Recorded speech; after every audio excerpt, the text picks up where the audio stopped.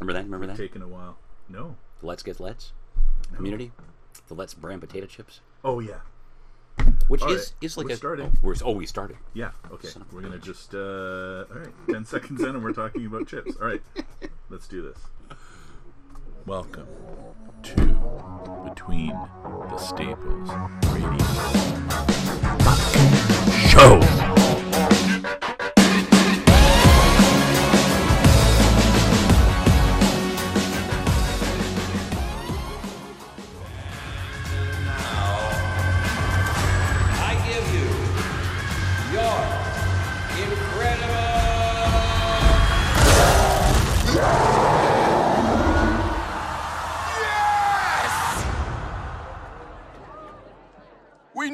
Other. He's a friend from work. Oh, come on. All right. Oops, that was a little high. Turn that. Okay. So, we're back. We're back. It's been a while, but we're back. Oh, I can't sing the song because it's afternoon. Oh. Robin Hartley in the afternoon. Robin Hartley in the afternoon. Want to get a medal? Robin Hartley in the afternoon. Yeah. That's what we need ZEUS to add a little He's bit. totally asleep on that. Oh, they actually perked him up a little bit. Ruh, ruh, ruh, ruh. Ruby Rack? All right. Try a little bit of play with my audio thing here. Oh, we're good. Rob's we're good. playing with his audio. Audio a little bit. Phrasing. So, awesome to see you again. Good to see you too, sir. We're shaking hands here. We're shaking hands. Or shook hands. And or something today, like that. we are in the amazing and stunning and I'm almost breathless or the very distracting. Yeah, Hartley Lair. I'm going to call it the Hartley Man Cave. The Hartley Lair sounds better than Hartley Lair. Cave. I kind of like Hartley Cave Lair. sounds like a weird sex act. I did call it that on the blog, Yeah, but that's yeah. No, fair enough. Actually, wait, I can change that right now because I haven't actually posted that. I've referred to it as the Hartley Cave too, but it sounds like I'm just being a weirdo and I'm There, referring to my the Lair, bungus. and it's posted. No. There we go. I just had a great poop right out my Hartley Cave. That's what it always sounds like to me a little Right, bit. But right. we call them man caves. I get it. And it is. I call mine a bat cave. I don't call it a man cave. So It is subterranean. I mean, we are below ground, so I live in caves. same with mine. Well, yeah, yours is more below ground one than Yeah. mine. And it Yours is a weird actually factor, is like a cave. in the summer, it starts off really cool down here, and the further the summer goes, the more the ground absorbs the heat. We're in August now, so now it's not so perfectly cold. It's been great up until, sadly, the day you came here. Last week's gaming was perfect. But, My fault. So just to sort of fill in the cave here, sort of start it. It is amazing, and if you can, Hartley has put photos up. it's happened. And you can see it on his Twitter account. We'll put some links on the site later about it. But the posters, the books, they're just stunning. Actually, I'm going to put my glasses on because I'm blind even like 3 feet away. It is stunning. Oh, thanks, brother. I love all the hero clicks, which I would have up just as like that as display. Hartley has a beautiful display of hero clicks. That's all I would have my hero clicks for because I don't play. As I'm kind of dumb and I can't figure that out, and I have no one to play with. But I look here and they're all. Oh, there's the other lightning guy. Sinestro? Sinestro with that's the one with the Sinestro missing from the middle. Oh, right. The one that I took out for my little nerdy purposes. Right. They didn't make Sinestro yet. Is that Metron in the corner? No, that's Master Mold. It's Master Mold? In my Sentinel army. Look up there. Oh He's surrounded by Sentinels. The And the Greys, Spectre. the Spectre, yeah. Galactus, of course, over there. Yes. That Galactus figure was sort of what was referred to as Galactus Gate. When they produced that figure, they had made not as many as they advertised. It was one of those Wizard Cons, and I think it was a Wizard Con, and they had used that Galactus figure to promote the con, and apparently figured they probably got an extra roughly 5,000 people to show up at the con for that. Right. They produced about 500 of them. Oh, And they sold them all to no. vendors first. Lineups out the door for people to get into the con. And when people got in, there was 3 or 4 available. So that led to hotel rooms being broken into, cars being broken into, this giant just shitstorm of a con. Wow. I got that. I volunteered for WizKids because I was like, I really want to get one of these. And you weren't ever guaranteed to get one. So I was judging at the time volunteer for WizKids, and I go to San Diego anyway, so I gave up like 2.5 days of my time to get that, and out of that came my meeting with Robert Kirkman, where I am actually responsible for the creation of the Invincible HeroClix set, because I hooked him up with the marketing guys from WizKids, and this was before The Walking Dead took off huge. So he gave me this giant stack of stuff I hadn't read of his stuff, like his Battle Pope. Oh wow! I forget the name of it, but there was that comic, Tales of the Realm. Oh yeah. Right. I forget the name of it as I remember it. And Tech Jacket and that's right. That's Reaper. Right. If you ever read, they did this one shot with Cliff Rathburn, I think it was the artist. Oh. There's this really cool, really gory, fun medieval story. It was great. Yeah, so I gave me this big stack of stuff just out of gratitude, because I was talking to him, and I had my WizKid shirt on, and he had a friend who was into HeroClix, and he was like, oh man, I'd love to see some Invincible stuff, man. I was like, well, I can probably hook you up with some guys. So I came back with a card, and then the next time I saw him, he was so grateful, gave me this big stack of stuff, and before Kirkman was the giant, enormous coolness that he was. Yes, I will even at the dawn of Walking Dead, I ran into him a few times at when I was not a pro and when I was a pro. Both guys amazing. The guy, he may come off a little. I find him sometimes a little bit arrogant on interviews. Yeah, nowadays. But nowadays he's a little bit arrogant, and even a little bit back then. But personable when you see him. Right. Just incredibly personable, like incredibly nice, and he'll hang out with anybody as long as it's not totally weird or something. But he'll hang out inside. And we were on the streets of San Diego, and he was there doing photos with people. And this is like pre photo camera. Like people had them, but they weren't really shitty back then. It was all pixelated selfies. garbage. Yeah. So nobody was doing like heavy selfies and all Yeah. that, right? And those weren't out. People were bringing out their digital cameras and stuff, and he was doing photos, and then he signed. He's like, "Do you guys have a pen?" I don't have a pen with me. It's the one thing I don't do is I don't bring a pen, because if I brought a pen, I would never stop signing stuff if I had one with me. Right? This way, it puts it on you. And I was like that, and I stopped and I went, "That's funny." And he's like, "Yeah, do you want a signature?" I went, "I actually have nothing of yours. I have nothing with me. But if I did, it would be Invincible." Right. And he's like, "Oh, well, thank you, man." And I said, "No, thank you. I absolutely love Invincible." And then when I saw him again in the pro, I was like, "Dude, saw him in the backstage area."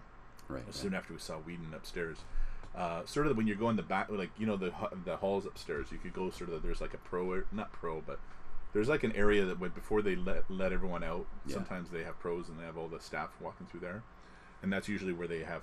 I think it's kind of like a side. Because you're talking about that signing zone where people get their swag bag and all that stuff, right? No, it was sort of like in this other area. I think it was just a pro area. It was close to the green room that they have upstairs. Gotcha. Which I didn't know until like con was over that I could have gone up there and hung out. Right. I'm like, because I have a pro badge. I could have. Now they have the different style badges, right? You know if you're just comic pro. I mean, you can still go there, but there's a media lounge, and then there's Grace read Invincible, my wife, solely because she went to a Robert Kirkman panel in San Diego, and she found him just so entertaining.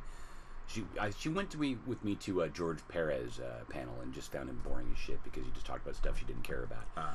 But Kirkman talked about stuff she didn't care about in a really entertaining way. You know, all these stories about I'm this weird creep who hangs out in my basement writing comics in his shorts, and like a Girl Scout comes by and I answer the door in this dark basement in my shorts with a wife beater on, realizing that I'm that creepy guy that she should be afraid of. She shouldn't have knocked on my door. She just found him so infinitely entertaining. She gobbled up Invincible Volume 1. And that's it? Yeah, the hardcover. So she read the first 12 and loved it. And she never went any further than that. But she was more into it because she found him so entertaining. Right. She also read Fables up to about Volume 10 and loved the original run of Runaways. Oh, yeah. By Brian K. Vaughan. Loved that. That was a wonderful series, that first run. Probably the last thing she read, actually. Oh, really? Yeah. Oh. My wife read, this is an old school one, see if you can remember it, Maze Agency. Do you remember that? Oh, yeah. That was, Maze Agency was Gerard, right? Gerard Jones. Gerard Jones. Mr. Maybe I'm a pedophile now. Yeah, unfortunately. Yeah. Or fortunate that he was outed.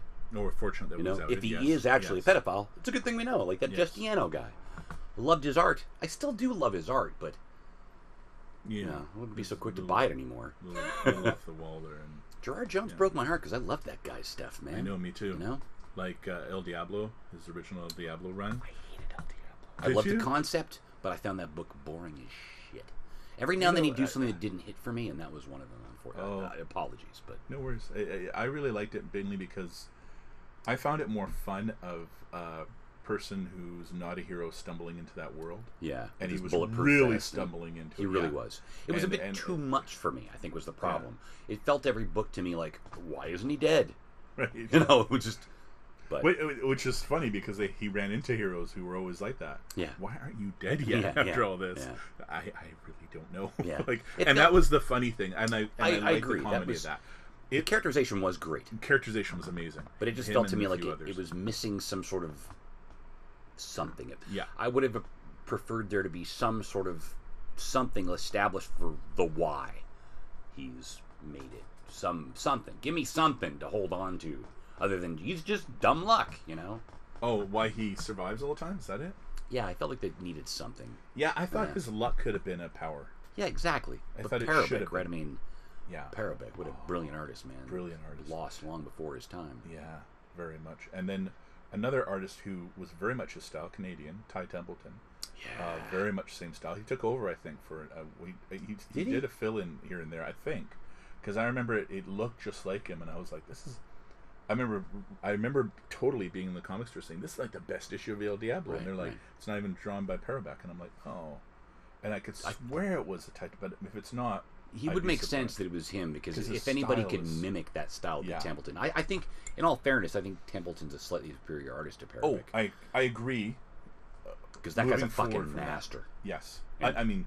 Yes, he's a master. And one of the most fun interviews I've ever done in my goddamn life. Oh, really? What a cool human being that guy is. I'd love to meet him.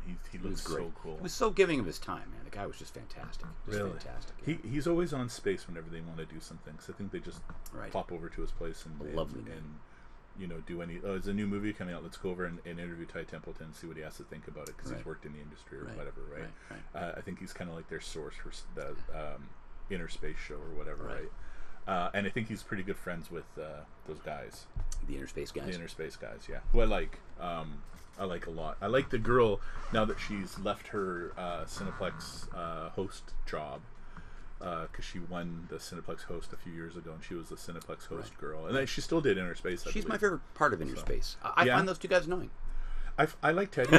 The other fellow, the taller, younger fellow, I don't like. AJ, I don't like him. Yeah, he's the one he rubs me wrong. He's the one I find annoying. Yeah. I should make that clear. He's obviously a super nerd, but he overly characterizes himself. And I find that just really disingenuous. Yeah. He comes off like a bit of a robot with an overly stylized voice, and everything I do is so poised and not natural. Yeah. I don't know if he's a geek. That's the thing I question. Well, when I wonder if he's a geek on camera. That's what I feel. Fair enough. That's what I feel. The thing is if he's not a geek, he's prepared very well. When they sit down and have discussions about things that they like and all that, he seems to actually have the moments that I like of him, where they're actually having talks like we are right now. Yeah, he does seem to speak from the geek heart, and I like that part of him. But when he's presenting things, he just feels overly stylized, and it's what I never liked. Electronic Playground. Those guys just seem too. I want my geeks to be like this, natural, like just talking from the heart. Like my biggest issue with Big Bang Theory being geeks. They're not geeks. They're borderline geeks. They like geek stuff, but they don't talk geek talk. Like, they love everything.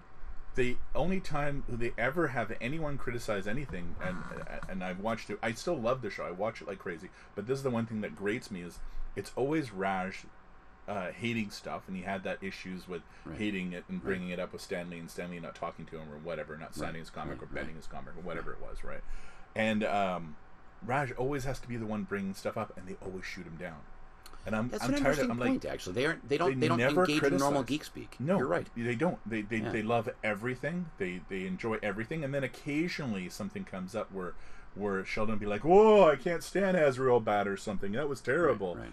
And then that's it. And then it's literally used as a counter to a joke, and the joke has been twisted to be geeky. So they add that little geek bit in there, and then it's gone. Like, then there's blast you, Robert. Now I'm going to notice this. I've never noticed that before, but now the one thing that bothers me about the geeky part of the show is whenever they're in a comic store, the comic bins are always perfect. Well, and they're not like comic bins. No. They'll be going through the comics, the singles, and okay, you've got a row of comics with boards on the inside that are like you've got one guy on one side, one guy on the other side. Oh, when they do that, both got it. Got it. That doesn't make any opposite sense. Sides, but the books are facing towards them, and then they'll oftentimes have books without boards and bags on the outside. Like what?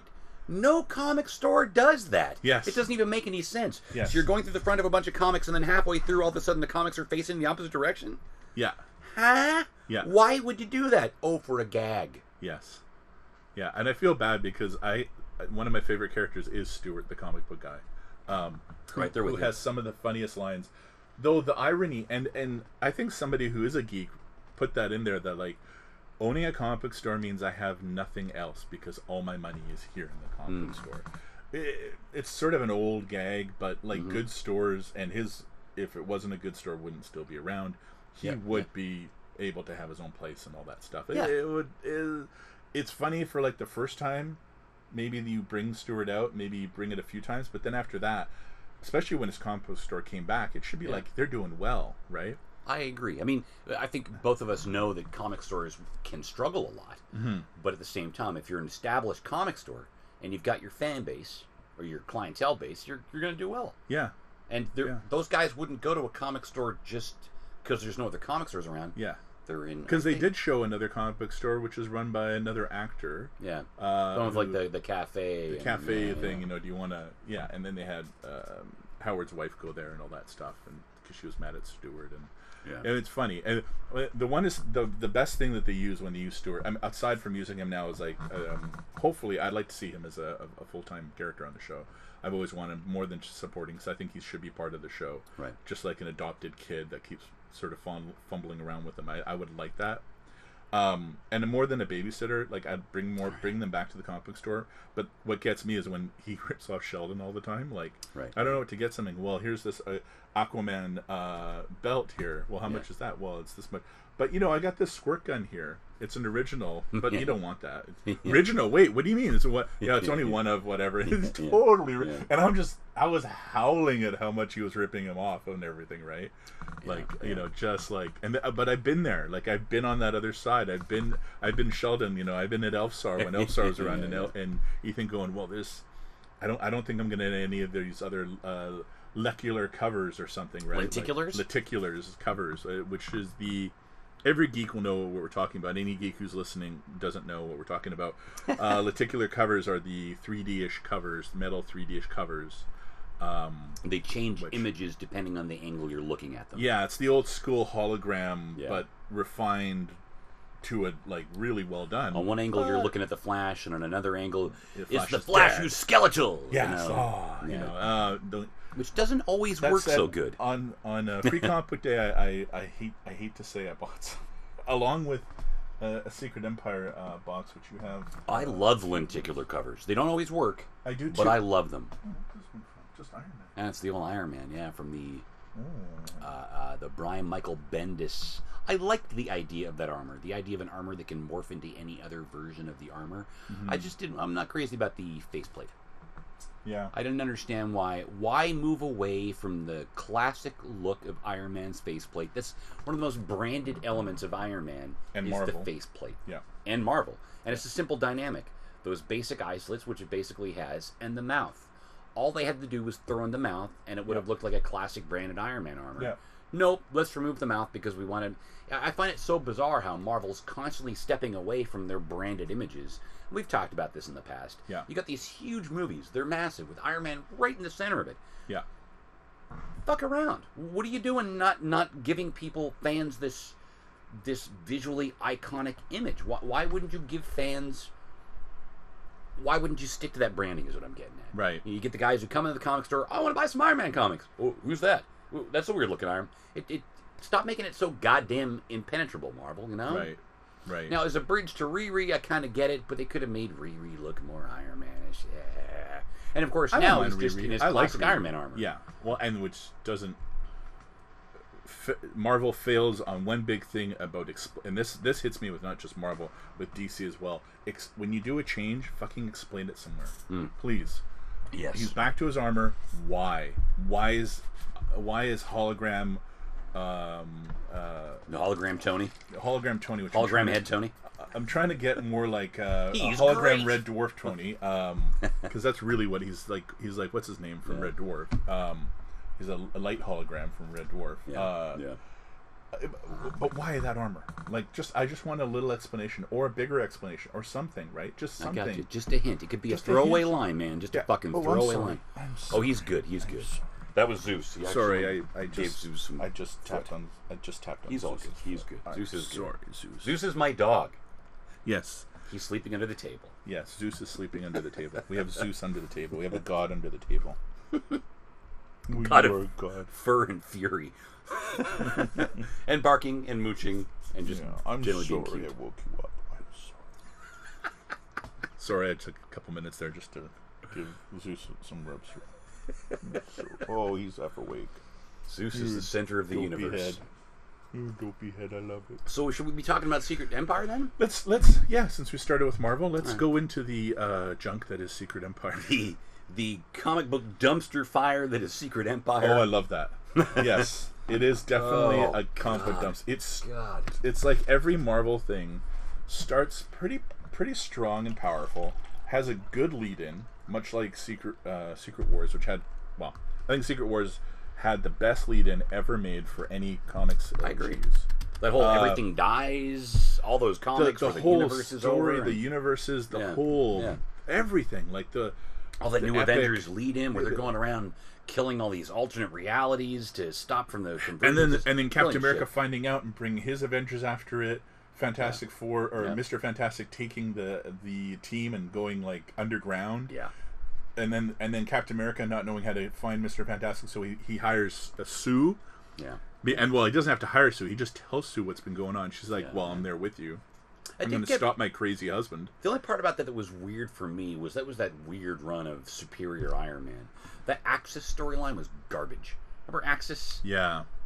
The villain, Red Skull, makes a bunch of heroes evil and a bunch of villains good guys. What a stupid fucking idea.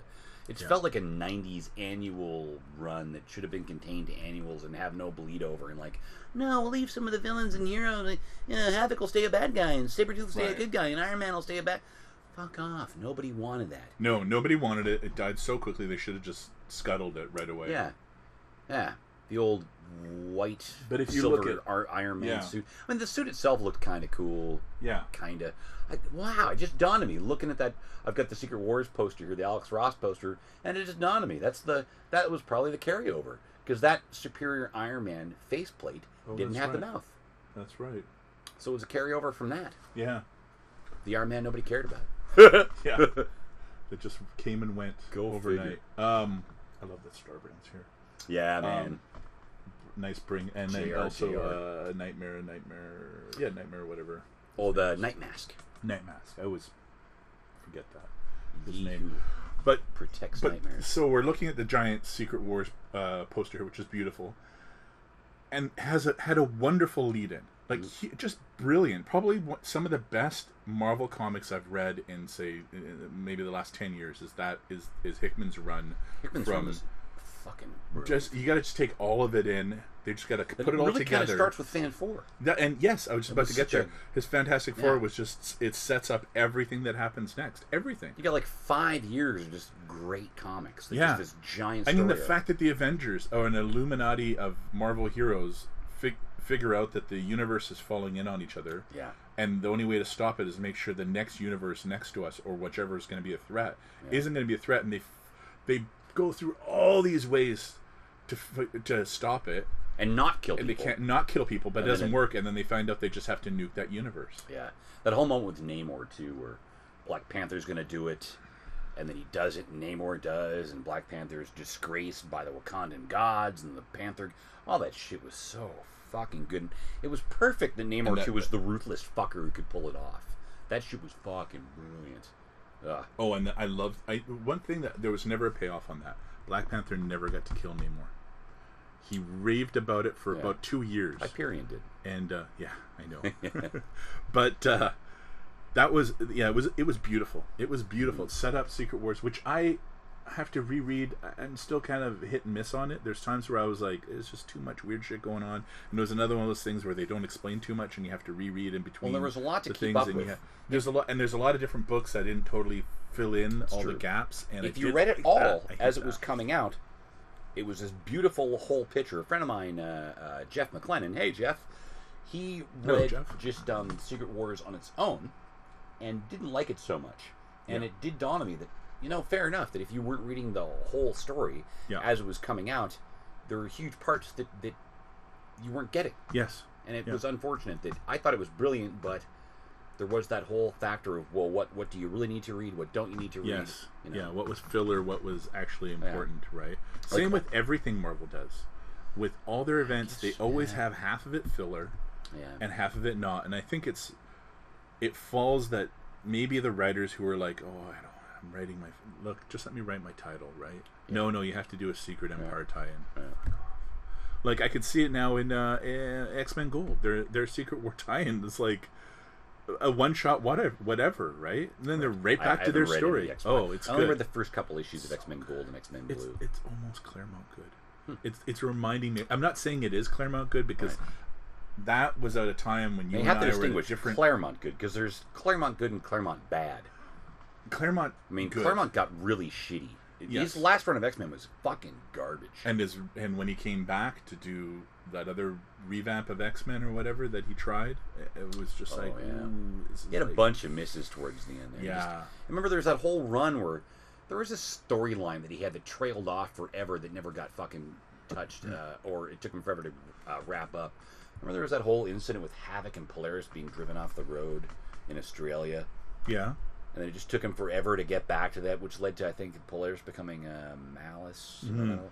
Just that, and that was mired in crossover stuff. And I thought he was great. I thought Claremont was great up until probably right around there. Like, I think when he had to start doing crossovers, because their title was the bestseller, and their title by far was the flagship of Marvel. Gambit. Gambit was the point to me, which Claremont fell off the deep end. Yeah. Because suddenly Wolverine just became this perpetual joke of a character.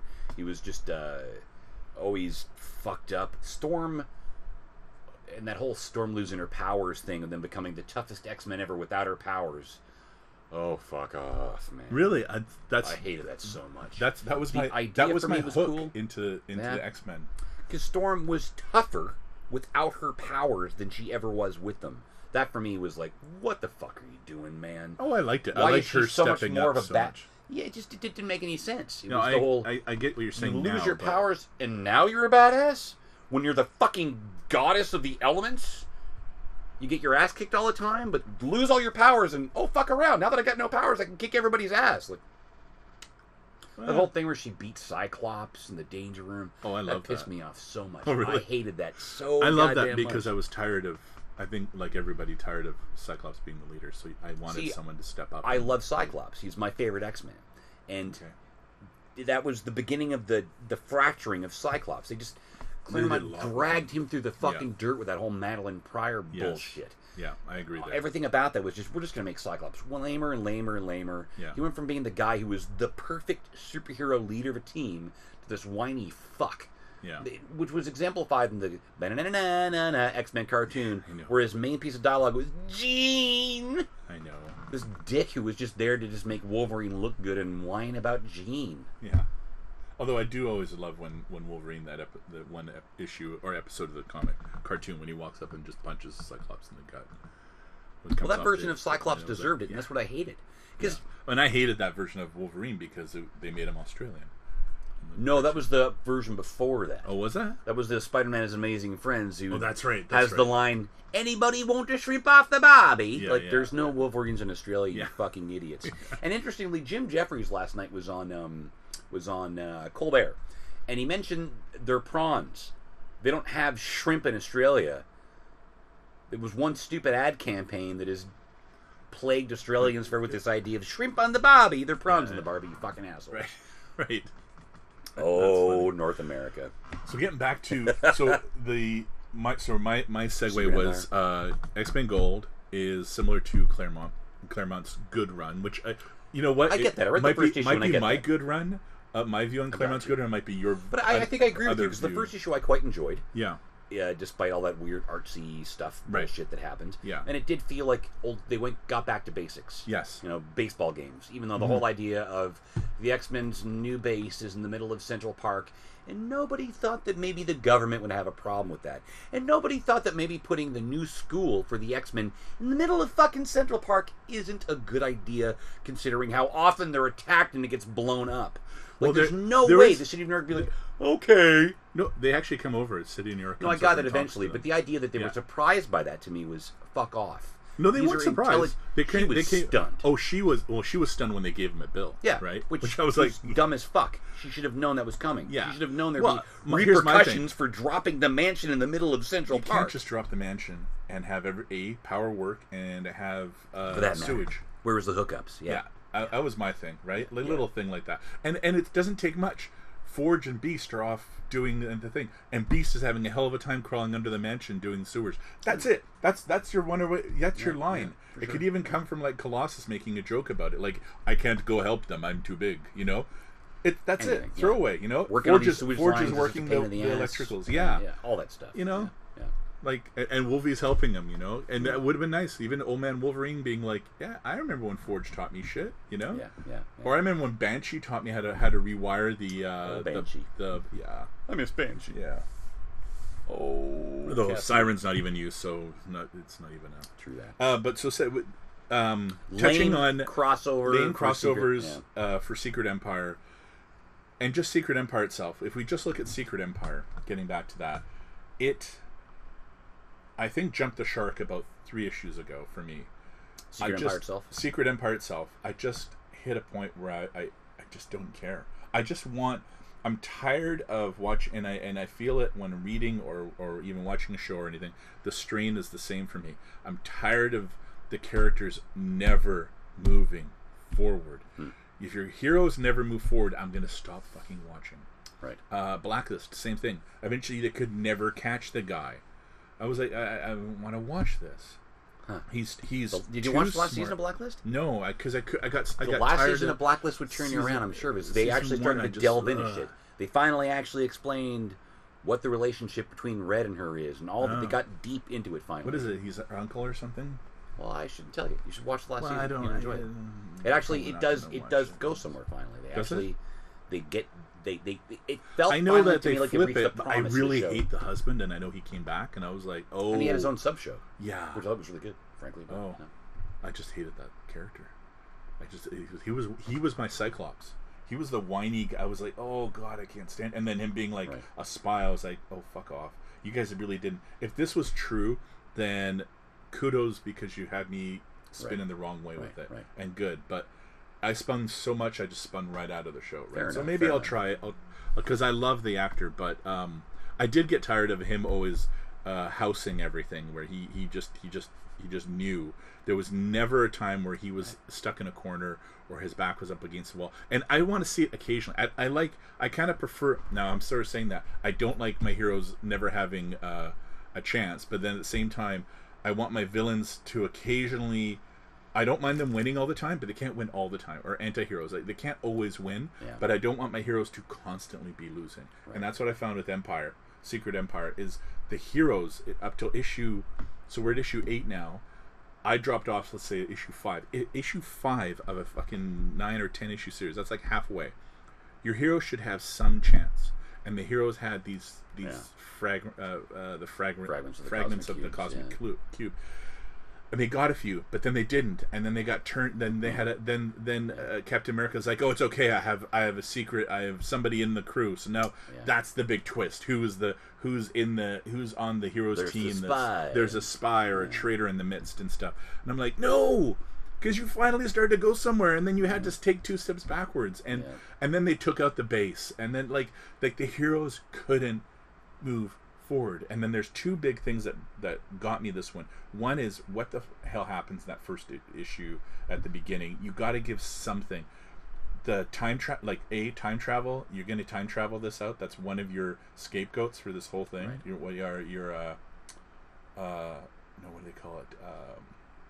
Deus Ex Machina. Deus Ex Machina is going to be the time. The time, which is the weird Marvel thing. Don't forget that Captain America came back because time travel bullet. Yeah. Fuck off, Marvel. And then whatever the worst explanation. And then the beginning of this had a time travel thing as well because they shot him into the future. Yeah. Which of course the latest issue is time capsule will save everything. Like, oh, fuck off. Well, and then then you read it and then it's like you have to, and I screwed up. I'm okay with that. I open it up and it's like you have to read Captain America 28 or whatever, 25 before you read this. Fine, whatever. Close it. Open it up, and I read digitally, so I have to open it up differently on my tablet. Buy the damn thing. I was like, I didn't buy that, so I didn't want to buy that. Buy the damn thing. Wait for it to download. Okay, open it up, read it, and that total garbage. Uber Dos Machina with the whole barf Inhuman. Oh yeah, I saw the preview. Yeah.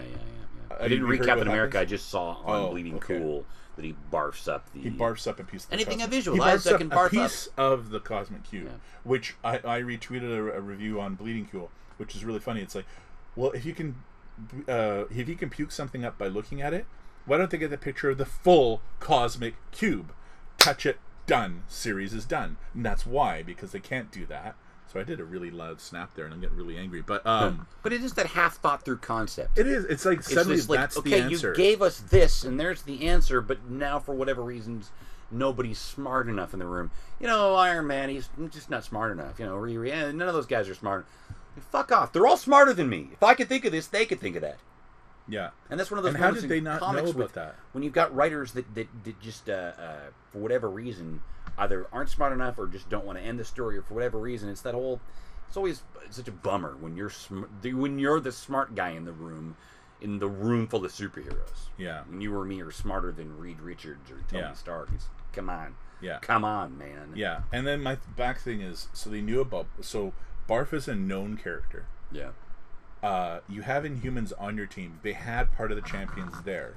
Why didn't they ever have? And this bothers me. It's the same thing that drives me with The Walking Dead sometimes and some other shows, where it's like, so all these characters need to do is to actually have 2 minutes to talk, and they would answer all the problems. Yeah. Just stop being angry, and somebody just start talking normally like a normal person would, and explain stuff. Yeah. Right. Because then then you won't have a story. But we need to force a lot of drama. Yeah, and the same thing here. It's like what you had Inhumans bouncing. You had Ms. Marvel bouncing around. She would have known, and she's known about it because she knows about the Inhuman community, right? She's off with the Secret Warriors. Right. They knew about it. They referenced it in the latest issue of the Secret Warriors. So I mean, that's where the whole thing falls apart. I haven't read a single issue of the Secret Warriors. Any good? Yeah, it's all about them during Secret Empire. So if you're, okay, yeah, it's all about. It's in their Secret Empire worlds. Unfortunately, right. I don't like their Daisy. Okay. Very much feel like they're pushing her towards the Agents of TV show version. Right. Which I can't stand that character. On the show? On the show. I want her gone so bad. Character so much. Because she hit that point of like, oh my god, I just don't. Really? Just don't have any more shows about you being the center.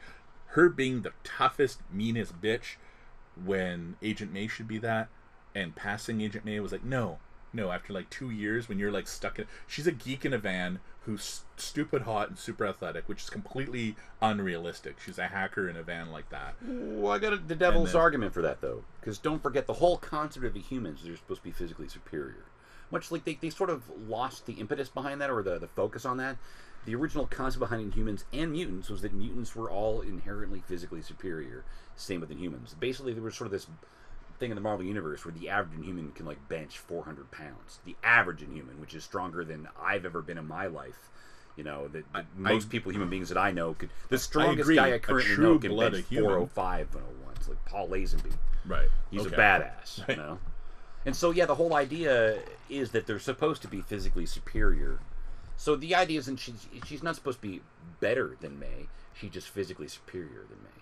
And they've never actually she's not an Inhuman. She's not a true Daisy? Inhuman. Yeah. Well, sure she is. No, she got only her powers after she got the thing, right? She's not. Yeah, but that's how Inhumans work in that cinematic Marvel Universe. But TV I think what they're saying is all those Inhumans, and I think it's gonna. Well, I'm assuming, but from whatever thing I've read, is that the new Inhuman show is going to say that they were like one step down from Inhuman. They're not true Inhumans. They're not true-blooded Inhumans. All the humans on Agents of S.H.I.E.L.D. Right? They're like mixed. Well, they're watered down versions of Inhumans. There is that weird. I mean, Carriage and Miss. Because we're going to have the Carriage true and Inhumans. Miss. But it's the same thing ultimately. Yeah. I mean, I guess it just it bugged me that she could learn everything so fast. I hear what you're saying, though. I understand she's the everyman. She was the everyman into the show. She was your eyes getting into the world. Well, and to your point, if they just thrown that line out there, Inhumans are inherently physically superior. Boom, I would be like, okay. So I filled in those gaps because I'm completely fucking obsessed with Marvel universes and all that shit. So in my brain, okay, they're physically superior. All right. In my mind, May is the more talented fighter. She just doesn't have the natural proclivity towards sort of high, almost being a perfect human specimen, basically, is what every human is supposed to be. Right. She just wrote off, and really, I mean, it's true. Yeah. They've shown it in the show. She wrote off her rep of being the cavalry, right? And saving everybody. In the Marvel universe, they would say, I think Karnak could lift like 1.6 tons or something. Karnak. Yeah. You know. Yeah. His power was sensing weaknesses. Yeah. Which I love the Warren Ellis run, but I wish he hadn't. The whole idea that actually it turns out Karnak doesn't have any powers. Yeah. That was. Yeah. Dude, come on. I like the idea that he tells people he doesn't have powers to fuck with their head. Throw me that one, but Karnak if you like Karnak, the Secret Warriors run might be worth checking out because he is kind of the old man, the wise old man in the show. Gotcha. A little bit of the Warren Ellis, but not totally. He does kick everyone's ass, and he keeps telling everybody, he's like, well, you're not, like, somebody's losing fights, so you're only losing the fight because you haven't figured out the advantage is this. And then they go and they turn it on the bad guy, which is funny because I was like, the bad guy's like, I gotta hide I gotta cover myself because, but it's too late, right? Because Karnak's already sort of exposed the weakness, and he's told another member of the team, like the Torch, their rip-off Torch guy. Inferno, yeah. Which I did like, and was it in, either Secret Empire or Captain America, where he's fighting side by side with somebody, and he's like, "Oh, hey, you're like the rip-off original Human Torch, version of the original," and the guy's like, "Sure," because he's so young, he has no clue. Right. I was like, "That's funny." There are some little snippets that I always pull out of Secret Empire that I seem to like, but overall, I was really disappointed that this was the big hero moment, and I had to go read it. I had to go read the start of it in Captain America, and I'm sick and tired of that. I understand it's Nick Spencer's other title that bled into this, and they're all going to bleed together. That's fine. When you collect it, that issue better be in there because probably won't. Otherwise, that makes no. If you just read Secret Empire without reading that, it makes no sense. It probably won't be. Yeah, like now I understand why Cap gets shot and then he comes back because he's holding the thing. He could just wish for his life back, right? And obviously, it's not as whatever this guy barfs up isn't 100% correct because it didn't do exactly what they wanted to open up the doorway. Right. You've read Secret Empire? Yeah, I read this week's Secret Empire. Yeah. So I love that the other twist was that Deadpool was totally on the hero's side. He was helping them out, but he was totally on the hero's side. He did what he had to. And he knows he's going to have repercussions because what he did is, killed Coulson for Captain America. Oh, I didn't know that. Yeah. Was that in Secret Empires number 8 this week? It was in, it was in the issue of It's called Deadpool. Secret Empires. The Secret Empires. The secrets of the Empires. Yeah. It was in an issue of Deadpool. I think, by and large, I felt like this week's issue was forgettable. The art was nice. The last few weeks. That's pretty. That's exactly where I was going. It feels to me like Secret Empire is largely just forgettable nonsense. It feels extra padded, and it's too bad. I like Nick Spencer a lot, and it feels to me like everything he was leading up to is just this isn't paying off, and I have this idea for a storyline that's. It felt like Marvel asked him to make it bigger than it needed to be. I think so, and I think they got into a point where they or he, and I say they being he and the editors, or he and the writing team that he wants to. That he's with, which I don't know if it has any of the. I like Nick Spencer as well. I just wanted. I would love to know who else was in the writing group or the editing group and the people because you look at some others and you always have a Bendis it's come out. Bendis and Hickman talked throughout this entire run, right?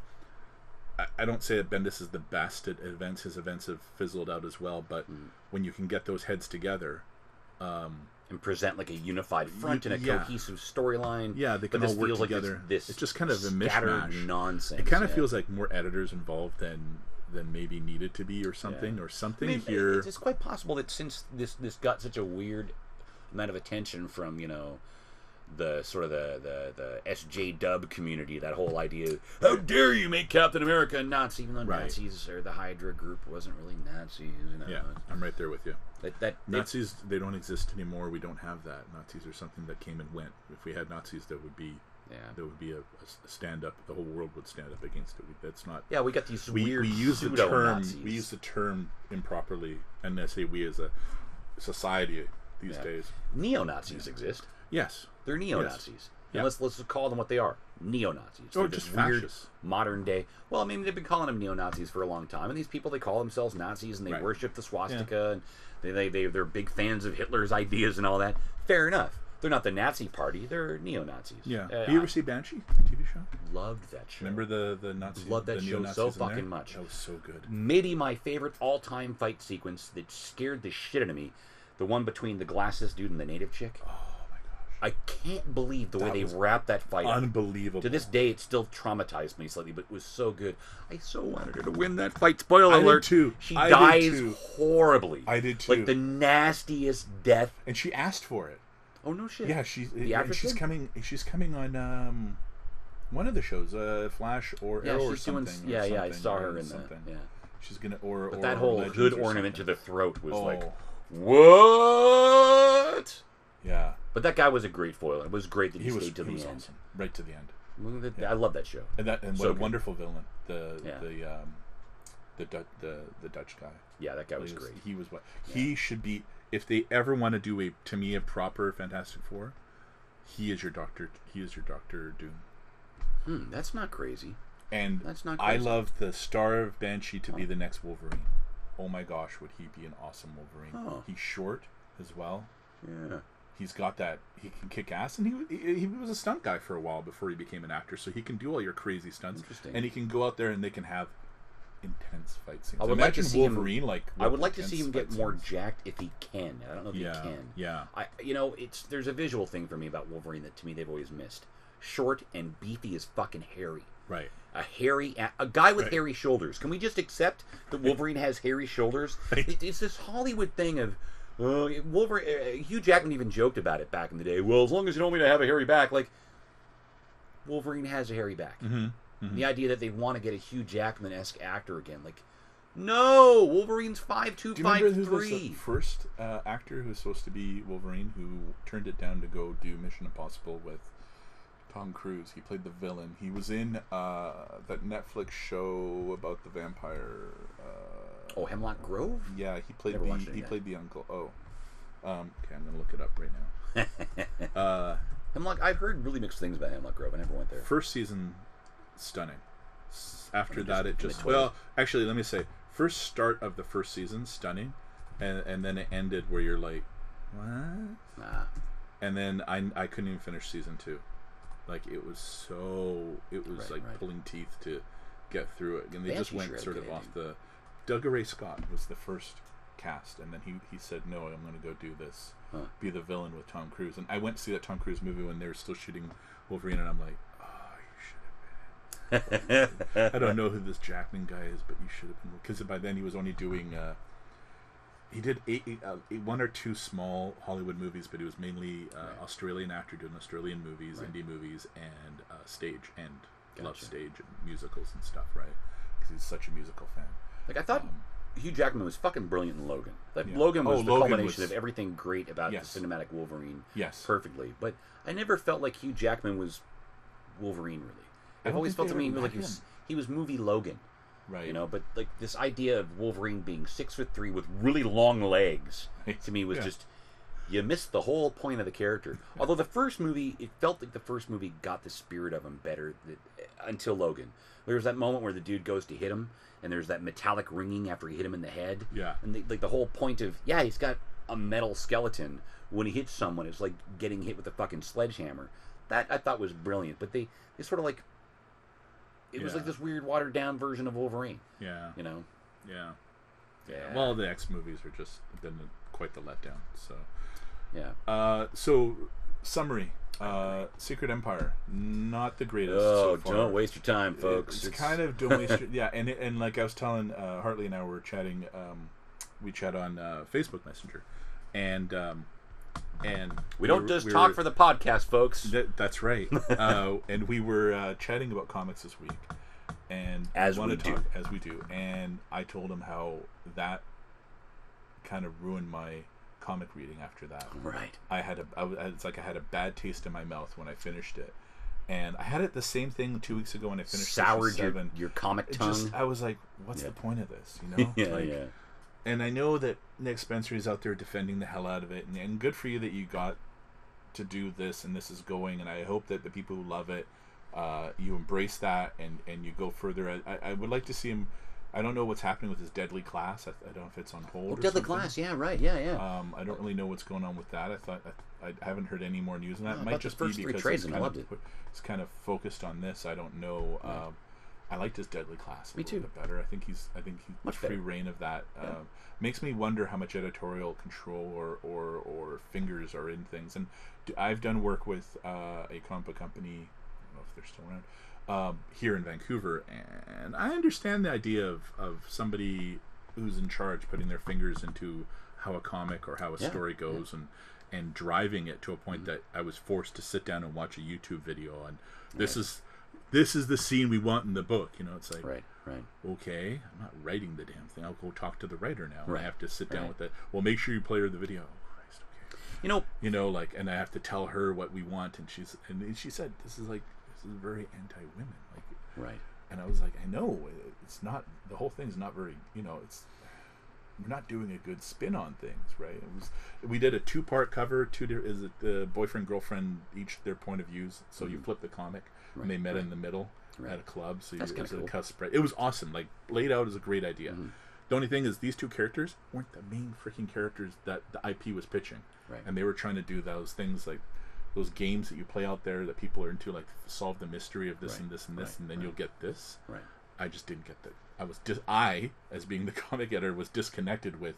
Right. I came pitching this, and we're off doing this. That's gonna segue here, but not fucking really. Like, just make these two. Here's your two characters, and make them over here. No, you can make these other two characters. But there's your character. Like, I didn't get that. Right. I don't get them. I feel like Secret Empire suffered from what I go Ultimate 3 suffered from when Jeff Loeb took over. Oh my gosh! Now I've heard a lot about I'm gonna drink all this water. what Jeff Loeb's like in the writers' room. Oh really? That Jeff Loeb in the writers' room, he's always got the counter to everybody's discussion. He's great at in the writers' room at countering things and defending things. But then when it comes time to execution, Ultimate 3 was fucking horrible. It made no sense. It was that, well, his son died. Yeah, that's true. And then what did he do right after that? He wrote the whole thing about everybody's feelings about Cap. He literally wrote that Stages of Grief thing. And then there was Ultimate 3, which just felt like, fuck the world. It's chaos and madness. Yeah. But it didn't make any sense. There was no internal logic. There was a flood, and the Blob, who was a totally relatable character in the Ultimate Universe, totally relatable, very down to earth, is suddenly eating the Wasp. Right. He's gone less than a day without food, and now he's a fucking cannibal? It didn't make any sense. The whole bit at the end where Giant Man walks off surrounded by the Ultrons or whatever the fuck it was and gets blown to pieces.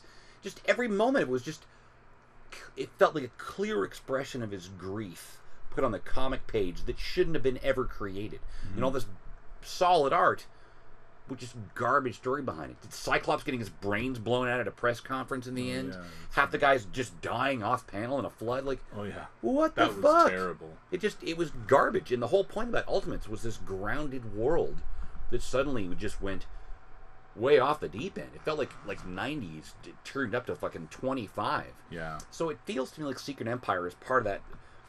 It fell prey to the same victim. Like in the writer's room, they held these great meetings and discussions, and they planned everything out, and it all made sense to them, and then they produced something that fucking missed the ball. Which, let's be honest here, I mean, in the world of creativity, it's hit or miss, man. You know, you can pour your heart into something, and it doesn't always work, man, you know? Yeah. Like my fear about...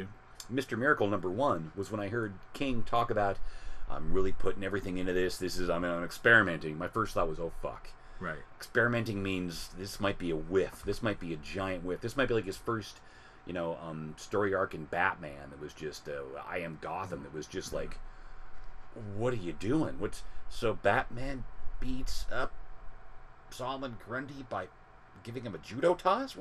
What? Gotham can't beat him up, but he can take on the entire Justice League. Right. But he can't take on Solomon Grundy, and Batman beats him up with a judo toss.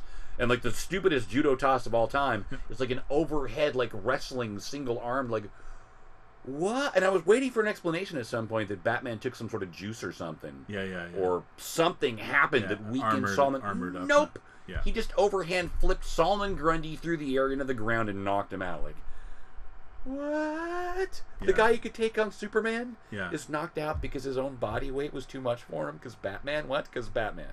Yeah. But of course, by the end of that run, there was the payoff of what Gotham went through and Gotham Girl went through was brilliant. There was an emotional arc that it was solid. It just there was the mechanics times didn't make sense. The going to Bane and that whole thing with Catwoman, I really liked that storyline. I Am Sin, I thought was brilliant. Oh yeah, I was like, God, can't you just get there already? Like, well, to me, the payoff for that was the whole knowledge of Batman tried to kill himself. That made all the sense in the world to me. It's that paid off for me. That made everything really work. And I found that the further on his storyline went, the more there was the payoff, that he was getting at something. I also quite like that whole concept of story arcs. I am. Right. I am Gotham. I am Sin. That was solid stuff. And the art really stepped up too in the second story arc. The art was amazing. I have much preferred Detective overall, though. I mean, fucking Asbats Detective this is week. just unbelievable. Holy fuck, was that good, man? That Asbat shit was. The only thing I didn't like, I wish they made it bigger, was when Asbats gets his back supposedly broken in his fight with his brother. Well, it was just a nod of it. I don't think he was getting it his was back a nod broken. of it. I know, but it was too small of a panel. Sorry. Well, if it was too bigger a panel, they would have given everybody the impression that he actually had his back broken, right? Yeah, maybe. They were just going through emotions and a nod of the hat, that, hey, remember when this happened? Big legs, I'm sorry. Oh, yeah, and Zeus is a Grumble fans. He has, as Rob, my other buddy, Rob Petrie, puts it, Zeus has different rules for feet. I'm sorry. Don't be sorry. He's a princess. Yeah. Empire. Secret Empire, that just isn't. It's not pulling in its weight. It might be one of the first Marvel crossover series that I won't buy in collected format. Wow. Unless I get it like really fucking cheap. Yeah. Because it's been a bummer. It's been just a big, stupid bummer. I mean, you blow up fucking Las Vegas.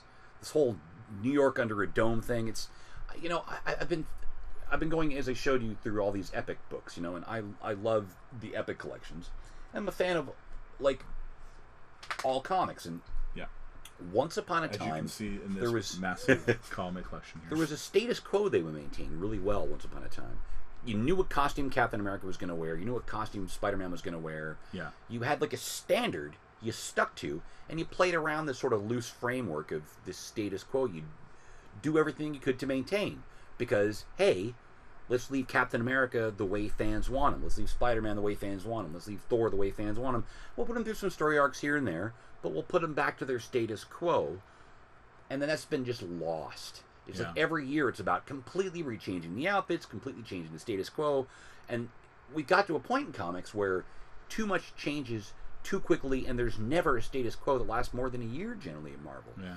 DC Rebirth, they've been doing a better job of it, but even then there's some weird shit. Like Superman only had that Rebirth costume for like a year, not even a full year. Yeah, not even a full year. Not even a full year. Before he switched to the next stage, which, okay, fair enough, but I would have liked a little bit longer that... Stick with that Superman costume for a while, so that you don't end up with moments like in the last issue of Liam Sharp and Rucka's Wonder Woman. Liam was drawing him in the first version of the outfit, and obviously had to rejigger the art to make it look like you could, because he gave him the cuffs on the wrist that he didn't have later on, and you could tell that belt was just a recolored version of the other prior belt, and that wouldn't have been a problem if they had stuck to that outfit a little longer, because clearly he'd done the art for the book before they knew about the change in the costume. Yeah. Like, I know these little things are just nitpicks, but on the greater scale of things, you create more of a solid product with a sense of direction if everybody's on the same fucking page. Yeah, I get it. I mean, even when they made Superman Blue and Red, how long did it go for? Like 2 years, 2.5 years. Way longer than it should. Maybe, I agree, way longer than it should have. Oh, that story. But at least was. It was in so many comics. It was. Everyone knew how it was. Yeah. That was the standard. I think every artist was probably sent. There's the guidelines. We've updated Superman. Here's how you're drawing him now. If you're drawing blue, if you're drawing red. I found every book Superman was in, other than his own book, still got Superman right. But in the Superman books, it was like, it was all missed. Superman, is Clark Kent now. He's kind of gets fat because, he transforms the energy being, and he's still struggling with his powers. And over in JLA, he's still fucking Superman. He's, locking knuckles with Asmodel. He moves the fucking moon. He's doing Superman stuff. Yeah. Meanwhile, the Superman books, I don't know. Yeah. And even all over the place. Like, one of the only moments I loved of Sovereign 7 was when Electric Superman was in the book, and he still felt like Superman to me. Yeah. Oh, branding. Yeah. So let's move to so we're done with Secret Empire because we don't need to go further on that. We don't. And 1 sec. Mm-hmm. Would now be a good time for a break? Yes. I say this because I drank a whole pot of coffee and probably a liter of water maybe before we started. Okay, let's get a song here. My bladder is full is what I'm trying to say, folks. I gotta pee desperately. We're gonna do Feel Good by the Gorillaz. Oh, nice. Which was, I don't know how long that is. Oh, it's 4 minutes. So we're going to switch that over. We're an hour in. And, yeah. It felt like an hour in, and that's a good time for a pee break. It is. I've been holding it in for a while now and not saying anything. Have I looked squirmish in my seat over here? A little bit.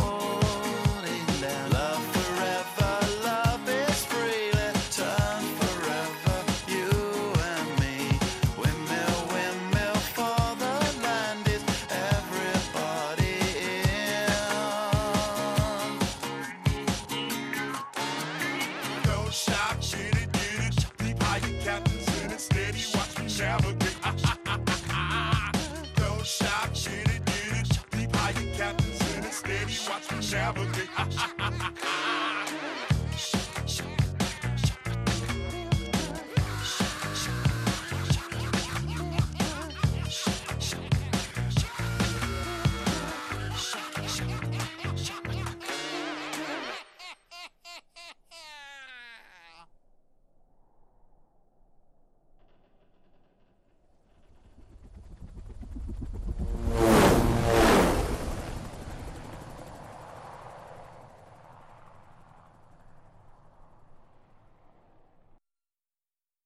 Again, we're late on the music.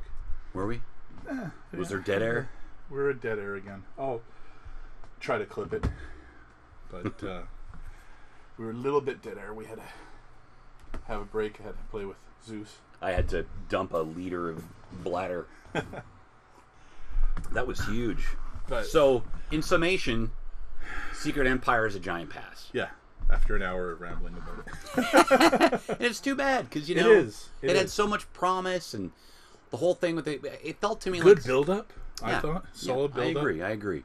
Yep. It's just too big, I think. In the grand scheme of it, it would be one thing if he just had Hydra and they had a small base and they were fighting the Avengers, but everything that's happened, the whole world's so taken grand. over, and there's a planetary shield, and I'm going to go Vegas after is leveled, and I'm going to go after Wakanda now, and I'm going to go after Atlantis, and you know, and then the Namor playing his for me. What? And Bucky, where did he come from? Namor just had him hidden away. There's no explanation of that. Which doesn't also... Was he puked up by Barf? I got the first issue of that Secret Empire crossover with Namor in it, and it so didn't feel like Namor. I was expecting the reveal to be that it was somebody disguised as Namor. Right. One, because he was acting like just a regular Atlantean. You know, like he didn't seem to be that... I can fight Hulk level Namor. Yeah. Which is another weird thing about Namor. Writers have a hard time with Namor. Mm-hmm. It's like, he looks fleshy, so... It's like writers seem to not get that this is a guy that can beat the shit out of Iron Man, can go toe-to-toe with the Hulk. He's Omega level, isn't he? Or just under Omega level, I believe. He's supposed to be one of the world's most powerful beings, but it's like they forget it all the time because he just looks fleshy. It's like, Superman looks fleshy. Nobody forgets how tough he is. Yeah. But there's a weird thing with... oftentimes characters get written always as sort of wimpy. The Angel. Well, he's just got wings. Yeah, well, Batman doesn't have any wings. Imagine if Batman had wings, how much of a fucking badass he'd be. I mean, those wings alone should be tough as fuck, strong as hell. He should be able to break people in half with those goddamn wings. One swing of those, like an albatross can break a person's arm. Well, an albatross is a lot smaller than the Angel now, isn't it? Yeah. You know, and but I don't think people reach that and figure that out. That's what I mean. It's like that they just don't know, so they just write what they kind of know, and it's limitations on what they have. First issue of X-Men, you got the Angel darting like a hummingbird in and out of the spinning blades. Yeah. I mean, that alone tells you how fucking fast those wings move and how powerful they would have to be. Yeah. But it's that... But comic fans aren't necessarily smart, and comic writers aren't necessarily smart. True. Stan Lee made up he didn't get science at all, and, you know, I mean... Most comic fans don't know the difference between chainmail and scale mail. It's right there in the name. Chain, scale. Chainmail is made of chains. Scale mail is made of scales. But people don't get that, which fucking blows my mind. I mean, I've had little discussions with, like, Eric Larson online about this, and it's like, most people don't understand that. How do you not understand that chainmail is made of chains? Or you can't Google it in this day and age. Yeah, I just don't get it. It's how do you look at that and say, that's chainmail? Show me the chain. Yeah. Fucking fans. Yeah. Where was I going? I was going with something on that. Secret Empire being a bag of poop. Yeah, but we were the step beyond that was I can't. The scope of Marvel events. No, I think I'm just in events in general, and I'm not going to keep dragging on Marvel because we've done it enough, and I feel that they've been more hit than missed than hit. Sorry. Right. But flipping over, we've got see, ZEUS agrees. But flipping over to DC, this week we have one really strong title, I'd say, in Mr. Miracle. Oh, you did enjoy Mr. Miracle? I'm on the fence of that one. Fair enough. It is probably going to need some time for you to really get where it's different. going. I love really Mr. different. Miracle as a hero. I'm a Justice League International original Justice League Maguire, Giffen, DeMatteis. DeMatteis, yeah. I love their run. Me too, up until a point. Yeah, like everybody. Once General Glory came around, it just became a little too silly. They eventually hit the point of always being silly rather than just having good adventures, which they had really good adventures. And I think when they hit 12 international, issues. it was, yeah, maybe even the second. Just as the Gear maybe had a great initial season arc. 1 and 2, the first 24, I think were pretty solid, and then Blue Beetle getting fat and stuff. It was a good joke for a little bit, but then they just went too long and everything. Yeah. But Mr. Miracle and then they spun off a Mr. Miracle series as well. Yeah, I recall. I loved all that. And then Oberon, he just dies of cancer. Maybe. Or maybe, whatever. I mean, the whole impetus of that issue is that Darkseid, there's that whole subplot of Darkseid got the cosmic equation, or the anti-life equation, and he has the ability to rewrite reality. Yes. So if Oberon's dead or not... Yeah, so is Mr. Miracle rewrite? Is he dead? Or is he dying? Or is he in the middle of... I mean, there's a lot of great questions, and that's where I'm on the fence of it. The art eyes color changing, and we're spoiling the fucking hell out of the book. That's true. But the Scotch tape on the art, did you see that? The art was stunning. It was, and the way that guy they told those stories, those pages with the sort of the shitty TV screen, all like sort of digitally fucked up, was really brilliant. At a glance, when I looked at the book initially, I thought, "Oh, what's this garbage?" It looks but like then when I read it, like bad really printing, right? Like when I just flipped through it, Hartley had it here, and we were talking about different comic art, the grades and and stuff. Yeah. Before we started the show, cardstock cover versus the interior. Yeah, and which was better, which we could totally get into, and I would like to. But what I was going to say is when I was flipping through it, I didn't flip through it digitally quickly. I did just go page by page, and that's why. But when I flipped through it, I thought something. If I had bought that, I think something would have been wrong with the. I wouldn't like something's wrong with my issue. Right. Yeah. That was my first screwed up. At a glance, that's what I thought. Was this a mistake? But reading it, brilliant. It's brilliant. Yeah, it is. It is brilliant. And there's times, but I'm like a little like I don't want Oberon dead. Me neither. Barda, whatever the thing there is, right? Yeah. There's a lot to parse out, but it's issue 1 of what King calls his most ambitious series to date. So which could be really amazing, and I hope it is. I didn't like, but I kind of liked how much of an asshole Orion was, because I always kind of got that. And that's Orion's whole thing. He's a dick. Orion's a dick. Oriion's a dick, and it was so well done. That makes sense. He's Darkseid's son. Justice League International, when he came over and he was a total dick, and they're like, "Man, he is worse than Guy ever was." And I'm like, he really funny. is. Yeah, and they're both redheads. Yeah. Yeah. That's kind of mean. And Oberon makes and I did reread Hal Jordan and stuff. I didn't like the first quick read of it, because at first I was just like, oh, this. I felt that they rushed the end of the Green Lantern Sinestro team up. I didn't think would that get 3 issues together? 4 maybe? It was longer than that. It was probably like a good 6 issues at least, if not 8. Or the Green Lanterns and Sinestros being on but Moto. actually doing so, because for a while it was the build up of them being together, and then there was the build up, like you're seeing inside the police department of them interfighting and all that, but you never saw them do anything. Like, what did they do together as a team? That I don't remember them doing anything. Well, they did a fair amount. Like remember, don't forget there was the whole Guy Gardner or Kilo thing. They went and dealt with stuff as a duo. Right, but they dealt with little tiny things. Well, they didn't give them a full year worth of stories. Right. I think they should have done more with it than to quickly rush her off to become the next Sinestro. It's like the only thing I didn't like about all of that was that not one person said she must be possessed. Right. She wasn't acting like herself at all. Yes. She acted like the villain in the Sinestro series prior to that, which was woefully underappreciated. Yes. A great series. Yes. She was always the stalwart moral center. I agree. Leading her dad to closer moral center. Yeah. And the idea that suddenly she just like scars Kyle's chest and he doesn't go, who the fuck are you? Miss I'm like Miss Medical Gal who does everything to help everybody. The whole idea that she's pissed because their future son gets made unmade, like what? Well, okay, well that could be a but you were talking spark, like a future thing. Yeah, a future son gets unmade. It never happens. Like what? You didn't want to be with Kyle. Yeah. So what the fuck? I agree that there is some weirdness there because suddenly something also happened to Sinestro is. What's her name? Does that whole thing with Larica or whatever her name is. Yeah, Lysa Dark or whatever. Brought back Sinestro, the charred body of him. Shark teeth. So I think, or the book. I always remember is the book. The Book of Parallax. Book of Parallax person. Yeah. Or the Oracle of Parallax. I wonder if they call the Parallax Core. Huh? I mean, Parallax, the thing they worship, not Sinestro. Is it Sinestro Core? Sinestro because Sinestro wants to be worshipped, though, right? Yeah. Parallax doesn't care, right? Parallax is all about fear. Parallax Sinestro wants to be worshipped. Yeah. So, yeah.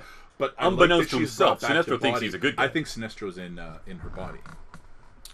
Possibly. She just brought back the body, but Sinestro is living in his daughter's. Yeah, that makes sense to me. Thing. It's just weird how it came about, kind of like she instantly started acting like Sinestro, and nobody goes, well, she's obviously not herself. Yeah. It's like when you came by today, I was scowling at you all the time, and every now and then saying, well, fuck, Robert. You wouldn't go, hey, dude, what's wrong? Like, you're acting so weird. I know, right? And that's one of the weirdest things about the dumbest cliche of comics, is when characters start to act completely unlike themselves, like you were saying earlier on, they just don't have a discussion and say, you're acting really weird. Like, are you okay? Did I do something wrong? That's what people do. Yes. And I find one of the stupidest things, my only gripe with the comics that I got this week was in Superwoman and a little bit in Supergirl. There's characters talking. Unfortunately, when Jimenez left Superwoman, it just went right downhill. Is that why they're canceling it? Probably. Yeah, more than likely. You know, drop. And it was never. I don't think Jimenez is a great writer. He just has really good ideas. His script writing, his dialogue writing is okay, but he's got really good ideas and he jams them packed. Sort of like Perez. I think he's like a better Perez as far as writers are concerned. Okay. But there's these moments where people are saying things like, instead of "Don't go over there," "Do not go over there." Like, people don't talk like that. Right. Yes. We don't, can't, not cannot. Nobody fucking talks like that. I know. You're bang on. When I wrote a little thing for Arcana for this dark anthologies thing, and I had to find an artist. And good old Sean O'Reilly. He's been very nice to me, that man. Sean O'Reilly, great guy. Gives me a lot of great stuff. He is a great guy. Good on him for working with Stan Lee recently. The success of his son as an actor. Good for him, man. They're both wonderful people. I met him bouncing. Oh, really? I bounced for an after party at that Monster show they did, Monster High. Him and Michelle. That's cool. When he came through the door, I was like, wait, Sean O'Reilly from like Arcana Comics? He's like, yeah. Man, I was so bummed out that Greatest American Hero comic never really fell out. He's like, whoa. You know, he was kind of blown away that I knew my shit. And that's what I think our bonding was, man, you really know your stuff, huh? Him and Michelle are great. Yeah, they are. And I should have, when I was involved with comic stuff, I should have gone to, I think looking back now, maybe I should have gone to him with the IP and stuff that I've done. I think we could have done a lot more, and I probably had a lot more because I think Sean's he's a pretty great guy. He's very giving. Yeah, he's a good guy. If he likes you, he can give you a lot of stuff. But he actually I met him through James from Elfsar. James was and James and I working over in Montreal. Hey, shout out! You're never going to hear this, but James and I working over in Montreal at Ubisoft. He's actually, I think he's writing on the Assassin's Creed game and a few others. Maybe the upcoming Far Cry, which I will buy. Which, even though I'm total side note on comic or game stuff, I've never been so upset with a video game like I was with Far Cry 3, where they made me play such a douchebag who leaves his friends to die. Oh, gotcha. And he's literally a douche. He's crying every time you're doing this. He's whining. Like, you're playing a character who whines, and I'm like, this is getting them. And they actually had a thing where you can mute his voice because they put it in because so many people complained. So it's like playing the Hunger Games Mockingjay Part 1. Yeah, and you're God, I hated what they did with Katniss. Yeah. And you're being a guy who's like worse than Katniss about whining and stuff. Like she was also crying. It was just crying and whining through the whole Part 1 of the two-parter. He saves the girl and then leaves her with the rapist or something. It's just great. Yeah, fantastic. Good stuff. Good I stuff. don't like the. Can I Yeah. change that? Can I break into the Yeah. room? No, I can't. Okay, well, this is shit. Yeah. You know, and so I quit. I don't. Fucking And I said, racist, I'm man. done with it. I'm done with that. Franchise or whatever. But I liked the one before. They had was a guy in Africa. It was a total hero. I want to play the hero, right? Like you're Right, making right. me the hero. Make me play the gotcha. hero, right? I don't Yeah. want to play a douchebag. I am the same way. When you've got those choose your own adventure style games, I always go ultra heroic, you know? Well, I mean, even like you got beautiful hero clicks here, but even if you were playing villains, you're still sort of playing to win.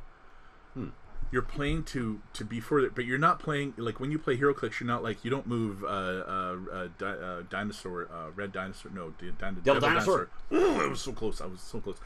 A beautiful little devil dinosaur. I keep looking back at it. It's so awesome. That's the one with Moonboy on it. Oh, They made a before second Moon version Girl. from Next Wave. Oh, no way. Oh, that's so awesome. the But you don't smoking move him jacket. forward and then have Devil Dinosaur complain about something or what, Yeah. you know, like I couldn't stop fucking, you know, Mr. Drumming this. So I hope that the next Far Cry, which is awesome, which I don't know if you've heard about it, it's I'm not much of a gamer rebel anymore. uprising, and it's kind of like, not fascist, but it's more like religious rednecks take over this part of America, small part of America, middle America. And the government, from what I've gathered, and I've read and stuff, instead of like bringing attention to it, they're actually nullifying the media, Right.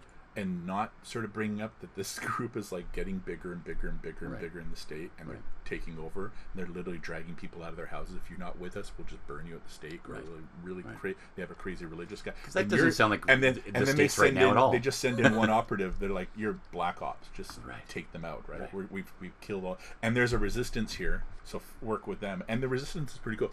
The videos and the trailers, they look real. It's the first time I'm going to say that they look like they filmed somebody, and it was beyond mocap. Gotcha, Like their gotcha. mocap was so good, where you're looking at some girl and she's wiping a bar and stuff, and then she's. And you think you're actually she's watching like an actor. You're actually watching you think you're watching an actor, but it's all video game. It's the first time I've been like, yeah, you guys are at that quality, right? As this like Yeah. trailer, like she's doing the stuff and she's taking care of her bar, and she's telling you about how terrible they are. They dragged her father out and they killed her, but you know she's still keeping the bar alive. Right. And there's a reason she's keeping the bar alive. And while she's wiping it down and she's doing stuff, and while nobody's there, she's making Molotov cocktails and putting it underneath the Right, the bar right, thing, right? Like Right. another guy's cleaning up something, and he's talking about how his family got massacred by this religious group or whatever. Right, right. And then he pulls off this towel or rag, and he's got this huge like Gatling gun that he's going to put on his biplane or his airplane, right? He mounts it to the bottom of his airplane, Right. So he's your air support, she's Right, your ground support. There's a dog in the character, he's your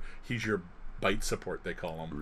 Right. So you can have a dog. That's There's fantastic. moose. There's bears. And you can target them to go after, or you can set people up to be chased by moose or chased by a bear or something. That's awesome. You gotta be careful because they can come after you too. Yeah, yeah. One thing in Far Cry is really good as they don't mind adding that in. They have the last one before this was in the Himalayas, in the Indies there, and then they had elephants and yetis and stuff. So they don't mind adding that into the game. So this has got like Middle America, and it's a neat concept. It sounds pretty cool. My friend said, it'd be really awesome. He's a total like religious right wing nuts. You can make your character look like anything. So let's go in like New York gangbangers and or a New York gang, like Right. African American gang, and just kill them all, right? Right. I'm like, yeah, I'm all down with that, right? Or whatever. Like, I actually always play something that's not what I could be, because why? I don't want to make a character that looks like me. A lot of other people like to make their characters maybe look similar to themselves. I always go with like a girl and some other. I generally try to make me, and usually give it some sort of heart something. Yeah. And I always go like a little different. Actually, my Division is this tough ass chick in the Division game, and then they had the same company made another game called not Call of Duty, Covert Ops or something, Wildlands, and so I made another kick-ass chick, and I showed it to my group of friends. They're like, "Oh, it's the same chick, or it's her sister, or whatever." Right. Again, all Ubisoft type games. So I do like the company, but they went off that. So I went on a tangent there about games, but Tangent it up, brother. But yeah, the whole It's your podcast. the whole but the whole thing of oh shit, what was the original we were on? Well, we were talking about Secret Empire at one point. No, but we went off. Characters from that. becoming whiny. Yeah, characters becoming many. When characters The suddenly just Green Lantern. We were talking about Green Lantern. Yeah, Back to Ryan, Green yeah. Lantern. Mr. Miracle was really rad. Mr. Miracle was it's fabulous. Go check it out. In one way, it's fabulous. I'm still on the fence because I still think you don't want Oberon. I don't want Oberon. I don't want the darkness of that. I don't want it to go that dark. I don't want Scott Free to be that dark. If it is that dark, I want to see. I mean, I didn't like that suddenly Highfather's gone. No, I want to say Ambush Bug. He's not Ambush Bug. Forger's his series is already dead. So is he going to show up? Like, what new gods are going to be in this, and how are they going to play it up? And now what's going on? I mean, don't get me wrong. I love the mystery of what's going on. Darkseid is, that could be a T-shirt. Really, that could be enough. This could be his next Omega Man, maybe better. You read Omega Man, right? I only read parts of it. I didn't fully read it. It's worth reading the whole thing because, to your point, it starts off really, really dark. Yeah. But there's this arc, where Kyle goes from being like dead to one of the team, and then eventually you realize, oh, Kyle's the lead. Right. Kyle's the main character in this story. Which, that first preview they had of him getting his neck sliced open, killed by Tigor, so didn't give you the impression of that. Yeah. And that's that thing that King will do. He'll throw you this complete curveball where you think, what? So we're going to be following super, super, super anti-heroes? The only thing I didn't like about Omega Man was that I always loved Primus. And he was so just the putz of that book. And I get it. It's fair enough. Everything about him was sort of, in the original comic series, the original Omega Man, he wasn't a good leader. He was, Tigor was the better leader of the team. Even though at one point when they had that, remember the issue where they fought? And he rips out his guts? There's a moment where, like, Tigor, dude, like, why are you trying to kill the guy? Like, you guys are just having, like a sort of friendly mano-a-mano fight, and then you rip his guts out? Yeah, like, it's a little... Damn, but that was that weird era where Giffen got into gore. Right. Trencher and all that. Yeah, it was a fair amount before that. I think the only time he really got into gore that wasn't comedic like Lobo and Trencher was that. That was, like, just hardcore, weird gore. Like, the first issue of Omega Man, there's that moment where they're sort of... they've got those two Kun soldiers, and Tigor is sort of threatening them. And there's a bit where he, like, eats some meat off, like, they're barbecuing some meat there in a fire pit, and he grabs a thing of meat like a drumstick, and he puts it in his mouth, and he just pulls the bone out, and the meat's all gone. And the guy's kind of like gulp, because he's threatening, like, I could do this to your body. Right. And the guy's like, and he goes, I haven't even sucked out the marrow yet. And there was a weird phase where Giffen got into weird kind of gore with that writer, and that was a tangent. But but curveball was my point. A total curveball. Yeah. And I hope Tom King has. I hope it's a good run because I was hit and miss on his Batman. It didn't start off good. Actually, I Am Gotham was kind of a little. Yeah, I kind of liked more I Am Gotham than I Am Sin, but that was just me. The way around for me. Yeah, the only thing I liked out of I Am Gotham, I Am Sin, whatever's the next one is the. I haven't read the next one in entirety. Is bringing up those little pieces, which now is going to form either metal or whatever, right? The fact that he's got those little, he's got all those pieces. Getting back to Hal Jordan and the Green Lantern gore, yeah. How interesting was it that was so influenced by metal, but with no indication on the cover? Yes. That's the thing I actually really enjoyed about the book. That kind of stuff. Was that there was no sense that you need to get this book, but if you're reading the comic, this totally ties in. And I kind of love the fact that it wasn't advertised in the cover. Yes. So there wasn't like, important part of metal. It just... Metal is influenced in the DC universe, and they're not bilking you for all you're worth. Yes. If you're reading Metal and you're reading Hal Jordan and the Green Lantern Corps, there's a big payoff. Yeah, and I hope they start doing that down the road. I hope you and I have discussed. You'd be like, check out this because it's a Supergirl, which I don't read, right? Because it has it's been pretty good. Steve Orlando, Superwoman. Yeah. I'm hit and miss with Steve Orlando, but I should check it out. Yeah. Well, the latest story arc, the first issue of the latest incarnation, I'm all excited about this because it's Ray Palmer, Return to the Multiverse. It's the search for Ray Palmer is on. But isn't that in JLA? In JLA, yeah. Oh, yeah. Steve Orlando's writing that book. Yes. And so that first part of that issue is so fucking good. I gotta say, it was good. It was very good. What a great read it last night, and I was like... Because I was... it's been hit and miss. It's been very good. It has been hit and miss. It's like, oh... Yeah. Oh, there's I don't care. Weird things he's done. Like I want epics. Give me the epics. I know maybe it's me, but every time I'm finding a lot of the writers have their moments where they want to do a character build up or something. I don't care. Give me the main story. Go back to the main. Give me a big story. Stop killing off characters or villains. That's exactly where I'm going with this. Yeah, because I'm sick of that in all comics and TV shows. And Lord movies. of Havoc killing Die Hard, Dr. Die Hard was just completely unnecessary. Yeah. Dr. Die Hard is a great villain. Killing him off is a waste of a great character. Yes. And I'm so fucking tired of this thing in comics where they're killing off characters all the time. When you and I were kids reading comic books, when a character died, it was a big fucking deal. A giant deal. You know, I remember the first big death in comics when I was growing up was Mr. Terrific. When he got killed in JLA. The Spirit King. That was a big fucking deal. Superheroes didn't die, man. Yeah. And now it's just like every other book. There's a death here and a death there, and they're all just throwaways now. Yeah. It's just like... You know what was strong for me was Danny in Titans.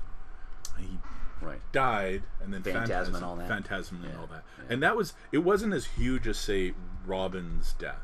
Sure. But it was big enough. I remember kind of going, shit. One of those big turning points where they so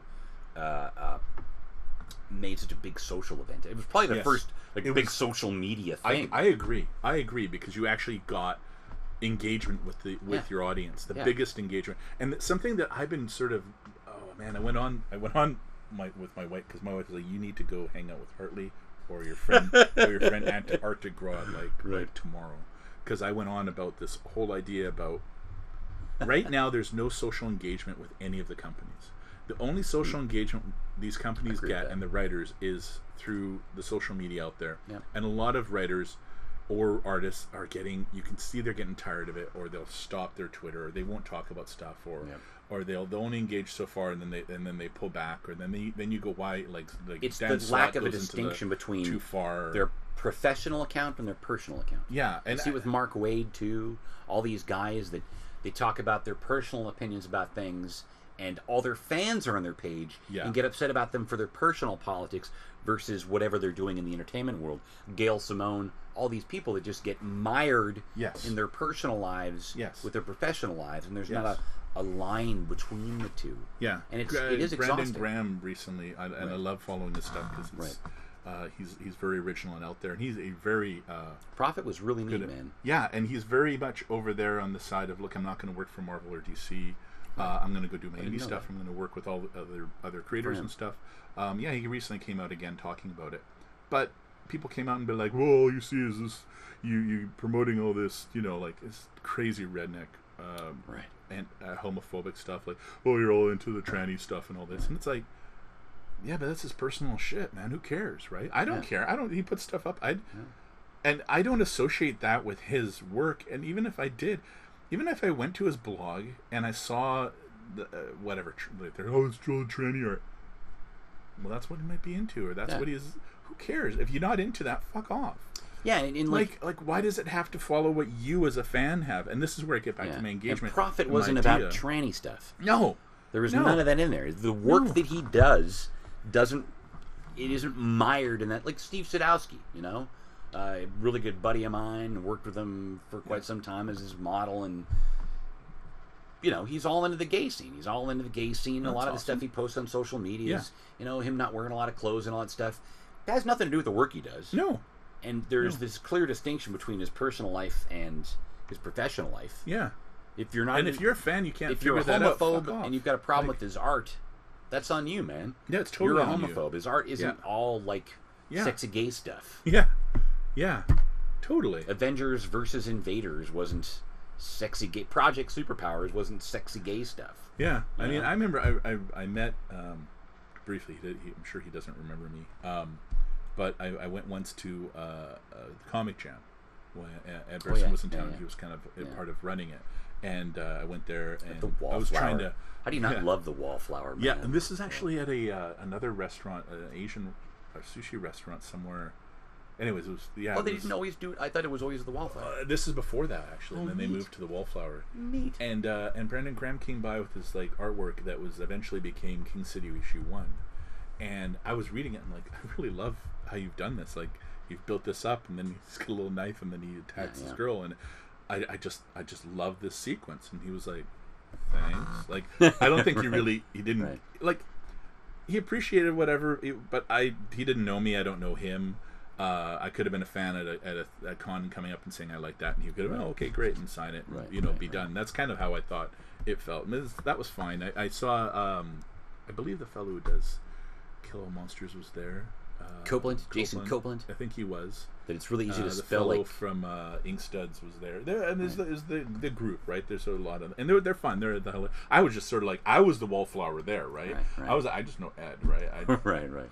I know him through working through ZEUS to Heroes and stuff, and he told me about this, and I wanted to sort of reach out in that because I wanted to maybe go down that thing of maybe writing an indie comic, and I still got my scripts and stuff, but they just I mirror myself in more work related shit, and I never get towards that. But stepping back from what I was trying to get with the comic stuff, engagement, nobody has the engagement. Nobody knows. The only time comic book companies know if a comic does well is from the retailer. Right. So a comic gets sold based on the retailer's sales and the retailer make an estimation on their fandom, on their audience. Right? Right now you're addressing the difference between how many books are sold to comic stores and how many books comic stores sell. Correct, and then that's the two distinctions. Secret Empire might be there might be a fuck ton of Secret Empire books in comic stores, but whether or not they're selling is a whole different ballgame. Exactly, and then that. But the company looks back and says, "Shit, we've sold a shit ton of Secret Empire. Right. It's doing well. Right. Well, let's greenlight another or the series opposite. or whatever. Or it's not doing well. Sales keep on tanking. Yeah. Even though they're selling a large amount of them, there's that weird factor of orders keep on dropping. Even though they're buying 100,000 copies or so, it seems right. And then there is a drop off of everything. Maybe this is going to a point. Maybe they're going to be like, Nick, this, we'll let you have a comic series, but there's been we times don't know if when we're Marvel going to go back to you sort for of, an event or something. Remember the time when Marvel sort of take a poke at DC, where they'd be like, send us in like 10 of these covers from this book that DC failed that are gumming up the stands. Those sort of weird moves that Marvel would make, that were sort of poking fun at moments like that. The DC has never ever once done that about Marvel stuff. Marvel's always been so much better at keeping their fans engaged in being Marvel fans, and DC has never ever kept DC fans being engaged as being DC fans. There's never been a make mine Marvel equivalent for DC. I 100% agree, and this is where I get to, there is a huge drop off between the fandom and the companies, right? Yeah. And I thought if there was a way for me to pre-order books, and I kind of pitched it to Nick Spencer roughly, where he was going into on Twitter, he made a series of posts about, look, this is the way the business is these days. If you're gonna, would you rather have the creative team together and go through 12 issues and then start issue 1 again, another 12 issues, because the creative team's together and they still get to do their storyline. It's just broken up over 2 spans of, instead of 24 issues, you're going to have 2 spans of 12, right? Because they need to do that, because that's the way we boost sales, that's the way we do things. And I said, well, why don't you guys look at Kickstarter? Kickstarter is a huge company. You don't think Marvel goes over and knocks on their door and be like, Indiegogo, Indiegogo, and be like, let's work something out here, right? Why can't I do something? Why can't you and I go, man, I'm jonesed about, I don't know, not Mark. Yeah, maybe Mark Waid. Who did Hulk that was amazing? That Greg Pak? No, I'm thinking old school. Yeah, Mark Waid. Peter David. What if Peter David came back and did a Hulk? We've already penciled in. We've got all the artwork for 3 issues already started. Right. What we're asking you on this Kickstarter thing is, pitch in now to buy all 12. Right. We're going to send you a coupon, right? Yeah. That you take. You can then redeem at a retailer store. We get the coupon back. We know exactly what you bought, because coupon's going to have a code for you. Have you bought much in the way of Kickstarter? Have you done much Kickstarter comic stuff? Here and there. I've done a fair amount. Yeah. And you see it works really well for independent companies, where generally what you're getting is super. I've got the 2 copies of it there, and you see super art around the room here. Where you go in on a collected edition. Oftentimes it will be like individual editions. Right. I'm a huge fan of Super. I found that what's the problem for me with their Kickstarter stuff is that they've been spinning their wheels with like a 6-issue run, and they haven't seemed to really go any further than those 6 issues. It's the whole they just keep on sort of revamping and rejiggering those 6 issues rather than moving past that. Which to me is kind of frustrating. I want to see more. But you know, you it get could be a Action smaller group Verse. of people. Oh, they're a doing much it, smaller right? comic. Is it action? Yeah, It's action comedy. Action. No, I know, but it's not Action League, is it? Or Action? Oh, you're Lab? thinking Action Verse. Action Verse, yeah. Yeah, that's Not like part of the Rottweiler / Stray, the Action Verse as they call it, Molly Danger. Right. And those guys have really nailed that stuff down pat. I've got the next. I put in for the Kickstarter for Stray, nice. and issue 1 of that. The next series of that should be coming out. And it, you know, you got like what was it? It just was a successful Kickstarter there. The Carl Kiesel. Is it Kill 1,000 Demons or no? Was there Carl Kiesel and was it Mark Waid? I'm trying to remember the right, but it was that group. It was like X-Files meets the X-Men. Oh my God, I can't think of the name of it right now. It was a really cool Zero section, I think it's called. Oh, okay. It was this fun thing that was put out by Image years ago. Okay. That maybe put out like 3 or 4 issues and didn't really hit it. And so they did a Kickstarter thing where they're going to put out more of it now. Oh. I'm really excited about it. And Kickstarter can work, to your point, really, really well for bringing back stuff. And I think Kickstarter, Marvel's a big company. I work with smaller print companies where we send stuff out and they can do a code on a freaking newsletter and send it out to a mailing list and know exactly that person got that code, and you know, like we can track it. If I can freaking do it with the small Canadian companies, if Veronica Mars can make it work, why can't Marvel? Yeah, like why can't this? It can work. It's just somebody needs to make that next step, right? I agree. And it's. I'm not saying it for every comic. I'm saying put together one big run. And see how it works. It's your first experiment in comics. It's your first Kickstarter. But you're gonna have the invested, and then you're gonna have so I'm gonna buy 12 issues. Awesome, boom, I'm there. I paid for 12 issues. Maybe you knock $1 or $2 off it for whatever, for getting the money ahead of time, right? And you know your sales. I'll bet you a big part of the problem downside is retailers would and I know that retailers would be like, holy fuck, what, you're completely why are you cutting us out of here? Right. And in a way they would, but who's to say? There's nobody saying that we're not still. Marvel's still not going to ship extra. Like the retailers could still order this.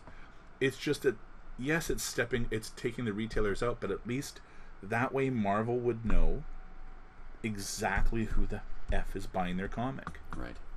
Like they have no way of knowing that unless you got a subscription system or. Unless Comixology is giving them all my codes and they know exactly what I'm buying digitally, but I don't know if they do. Comixology, now aka Amazon, is never going to give that stuff up. The digital code thing is absolutely bizarre how that works.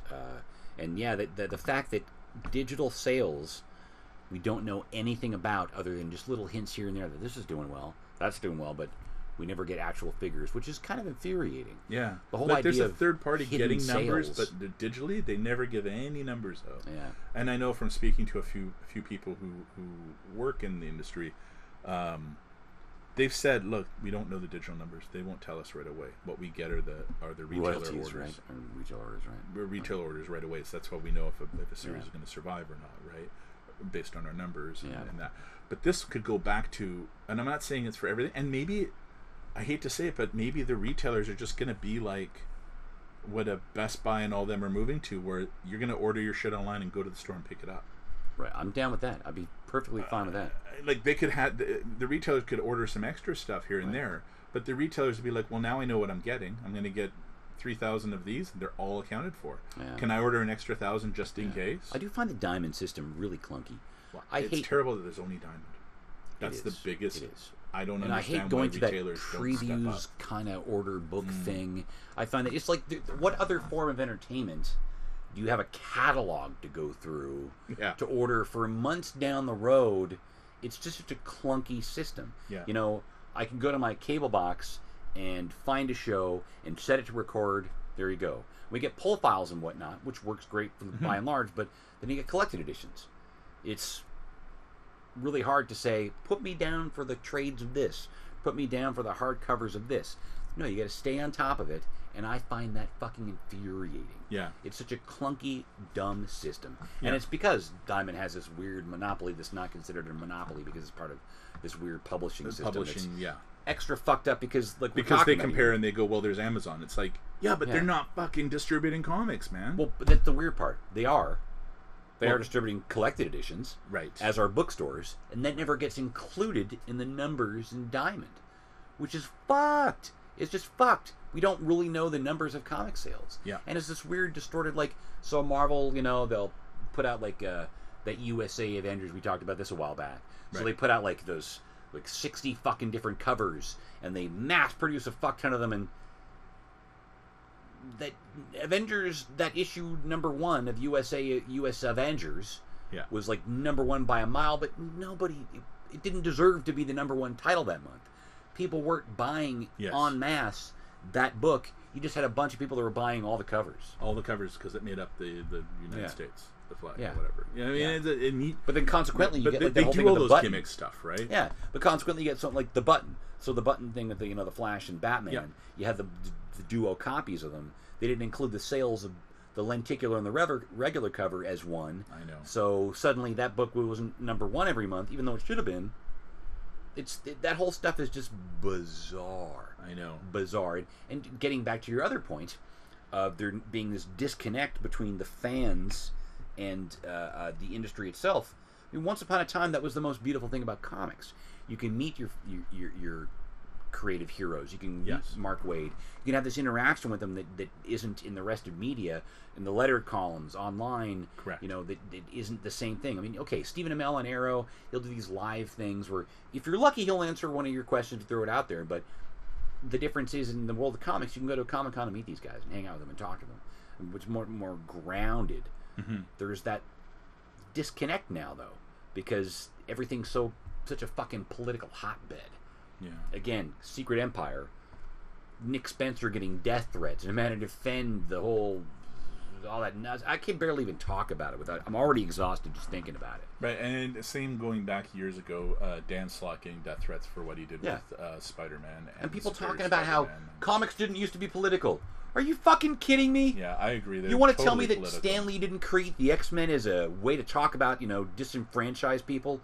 Fuck off. Yeah. Comics were always political.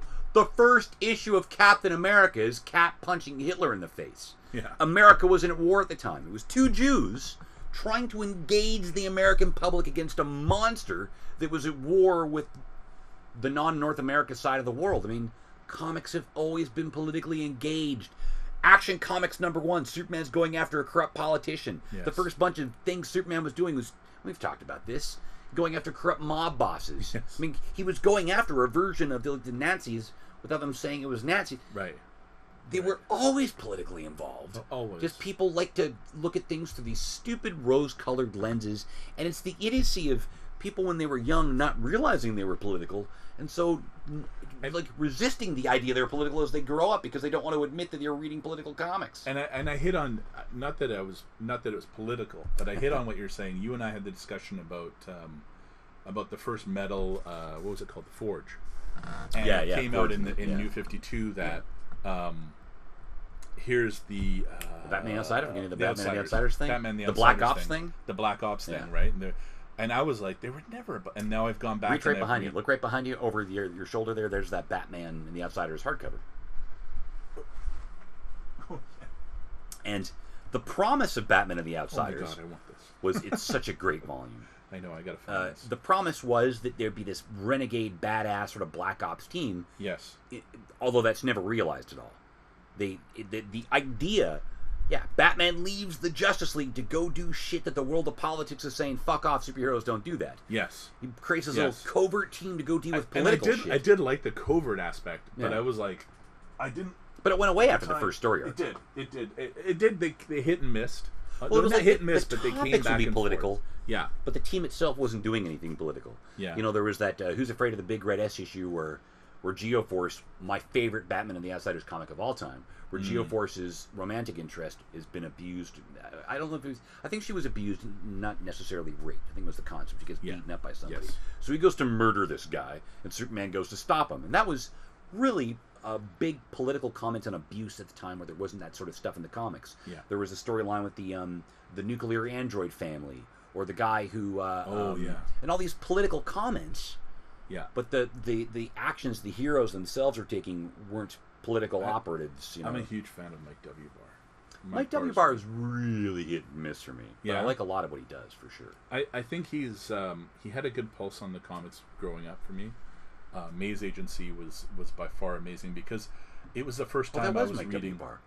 Yeah. Earlier on, I said it was Gerard Jones, but it wasn't him. It wasn't. Now I think about it. Now that I've seen the title there, it sparked me. You're absolutely right. And it was the first time I kind of read the original Moonlighting in a comic book. That's what my wife loved it. My wife absolutely loved Maze Agency. Oh, neat. Yeah, and she's like, more, and I'm like, I can't. I was thinking of The Trouble with Girls.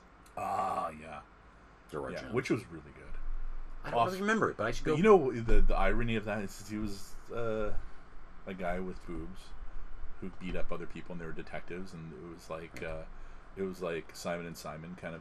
It was Simon and Simon, but the guy had boobs, right? Like neat. I didn't know that. Yeah, I didn't get that at all. Yeah, that's fascinating. Yeah, and it was kind of touching on the whole: is he or isn't he whatever? Right. Long before that was a topic. Long before that was a topic. Long, and that series went a long time. I always gave credit didn't even read it to the end. Right, and to me, my first acknowledgement of sort of transgender issues was Doom Patrol. Grant Morrison's Rebus. That sort of completely opened my eyes to the concept of gender fluidity. Yes, totally. Rebus, man. Oh, what a character. Oh, my nipples are getting hard just thinking about it. You know who I think he took it to the next level, but I'm a huge Invisibles fan. I'm a huge. I got this tattoo, and I'm showing a tattoo of a scorpion I have because of the one issue where the main character, King Mob, my favorite character, goes through and he wakes up after sort of a wake up call that the first run of bad guys that they had was more of was they weren't bad guys. It was a test if they were in the Invisibles or not. So the earlier Invisibles set them up as a test, and he's like, "Is it? Fuck it!" He just goes off, and the whole team breaks up and everything, and then he gets back together, and they're like, "So what are you gonna do?" He's like, "I don't know, but Bruce Lee never used a gun." And then his next thing was he went through like a bit of a spirit journey, and he kept calling himself "I am a Scorpion dreaming." So I don't know. I kept that in my head for a while, maybe because I'm Scorpio. I was that thing. Fair enough. I got the tattoo, and that's like my Invisibles tie-in. I think I never actually finished reading that series, strangely, and I've got I think I've got like an omnibus editions of that. I got to get someday. It's so but I jerked off to the sigil, which is one of the coolest things Grant Morrison ever fucking did. That whole and amazing that it worked. I mean, if people out there listening right now don't know what I'm talking about.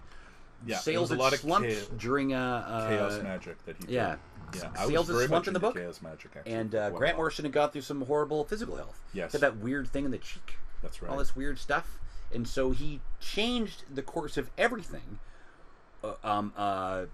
through enacting this concept of putting a sigil in the back of the comic book and asking people to masturbate while focusing on. Now, a sigil in this particular case is the concept of say a sentence, where you would take all the first letters in that sentence that would be like a manifestation of some idea you want. Yeah. Sales for the Invisibles will be better. Whatever that sentence is that you want to manifest.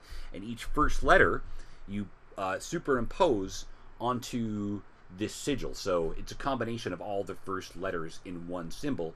You focus on the symbol, and in this particular case, he was asking people to masturbate to it. Yes. Because this had some sort of chaos magic thingamadoo that would happen. Magic, yes. And the whole concept was to turn the sales around the book, and it fucking worked. I know. His health turned around, the sales in the book turned around. Now, frankly, I like to think I'll admit I did it, and I also jerked off to this sigil. That was me jumping into just once Chaos Magic, and I did my own sigils. I had my own jerk off. I did a bunch of other little things that he had mentioned and other people had mentioned. I followed Peter Carell and got quite a few Chaos Magic books, and I really did dive into it for a good about 5 years. I was trying to follow it. It was really eye-opening, but I think I was distorting my reality for a while, and and I got heavily into the LARPy thing and with the Chaos Magic, and I think I used it the wrong way. I went the wrong way with it and fell into people who were like who got too into it and got too wrapped up in that world, in another world of stuff, and not realizing my world. And then I had a bit of a crash of family matters. And I get that. And that just sort of woke me up to everything. Going, That was my wake-up call in life, actually, was the unfortunate bad family event that happened. Was a big wake-up call to me in my life. Like, it was... because I think until then, I almost could have, like, lost everything. Lost my wife. And right. lost my job and everything. Just losing myself in escapism. It was almost like losing myself in drugs or something. It was down... Something similar. I'm not saying it was. I mean, I also lost a friend to drugs and such, which was also really hard for me. But I kept going. It was still anything weird. you can lose yourself and it becomes addictive. Yeah. I found out I have an addictive personality. So, I mean, even with my comics and stuff, I mean, it's obvious because I would go to Elfsar and spend way too much money. You know, and my wife would be like, "You can't afford this. What are you doing, right? Like, you're spending more than you're earning." You know, so now it's like why I've had to pull back and be like, I'm digital, and I pick and choose what I read. And I just can't afford everything. I try my best, but yeah, it's a weird thing with comics, isn't it? That one of the things about the comic industry is that by and large they want you to buy as much as they possibly can. There's this sort of Marvel, these events. I think what they're so exhausting is that Marvel tries to bleed your wallet dry, hardcore, man. And it's this whole nonstop. Yeah. Whereas at least one of the reasons I'm so much more pro DC is you've got Rebirth, and you could buy just Superman. Yeah. You could buy just Action. You could buy just Nightwing. You could buy just Batman. You could buy just Aquaman. You could buy just Titans. Now, okay, there was that story arc with Titans, but just one of them. Yes. You had to get like one other annual, and 2 other issues, and you were good to go. It was, and you weren't going out of your way for it all. That annual was really good this year. That was a fun little thing. It was and that's what I love. And then DC's getting back to having fun. I'm not crazy about Wally West having a heart problem. I was gonna let's segue to that because. Besides for my idea of the Kickstarter Marvel thing or Kickstarter DC, I mean, there's a lot there that needs to be fleshed out, and I would love it. I would love it if anyone from DC or Marvel would want to contact me further on that. But you'll probably just take the idea and do it your fucking selves. So that's what they do. Thanks for the idea, pal. Yeah, you'll get no credit. Laters. Yeah. Maybe it comes out. I'll pimp this. I'll pimp this podcast out that it was mentioned. Remember back Joker's Last Laugh? Oh yeah. So that whole crossover was going over, and I was modeling for Steve at the time, nice. And they suddenly had to interrupt their storyline with that storyline, and they didn't know what the fuck to do. They were really frustrated by it, and I think they were like, "We got to come up with a villain." And I was in like a conference kind of call with Steve, and I think it was Jeff Johns. I think it was either him, maybe actually it was probably him, Jeff Johns, and Goyer. I think. Oh. Wow. Or maybe it was I forget who it was. Right. Regardless. I first tossed out the joke of Crazy Quilt, because back then nobody knew who he was, and he was a good joke. Right. He's still a good joke. Crazy fucking Quilt. Yeah. But then I quickly stopped joking around. I said, well, it'd be perfect. This would be Solomon fucking Grundy. When was the last time you saw him? His skin's already white. Right. And then I hadn't even clued into the whole thing with the earliest Solomon Grundy thing was he had a big weird grin. That's right. So they were like, oh, fucking great. Do you think anybody ever gave me a nod of a hat? No, there wasn't any idea by Hartley Holmberg. No. Yeah. And it's this weird thing where it's awesome that I got to contribute, but there's always this weird factor to me of I've contributed all these weird little things in comics that I will never get credit for, and even in my saying, I understand if somebody hears and thinks, yeah, right, you did. Like the Invincible HeroClix set. Like I get it if people think I'm full of shit. I get it. Because I'll never get credit for it, so I just seem like a guy who's saying whatever, Like Ethan from Elsar used to go on about how he created Cable and sent it into Marvel, and Rob Liefeld stole that from him. Right. Like, I never believed him. Mm-hmm. It always seemed like a bullshit story to me. I wanted to, but it just, I didn't, I don't know. And especially since the whole, a little bit on the edge there. I liked Ethan, so I kind of would give it to him, but at the same time, I was like, I don't know, like, Cable seemed like a Liefeld thing. It was kind of Liefeld of this whole thing, but at the same time, it would also make sense that he ripped it off from somebody because Liefeld wasn't exactly known for having integrity. I mean, Carl Kiesel, all that great inking he did in Hawk and Dove that made him look really, really great. That he took all the credit for and didn't go, well, it was all my inker, Carl Kiesel. Yeah. He just sucked up all that glory. Not one saying, no, really, my inker made me look fucking brilliant. Yeah. And he became a superstar. Which to me is still weird. I mean, because all of his big creations were just weird amalgams of other shit. Like Cable, he kind of stole from just sort of a whole bunch of bits and pieces here and there. McFarlane and all that but at least McFarlane turned around and made something for himself.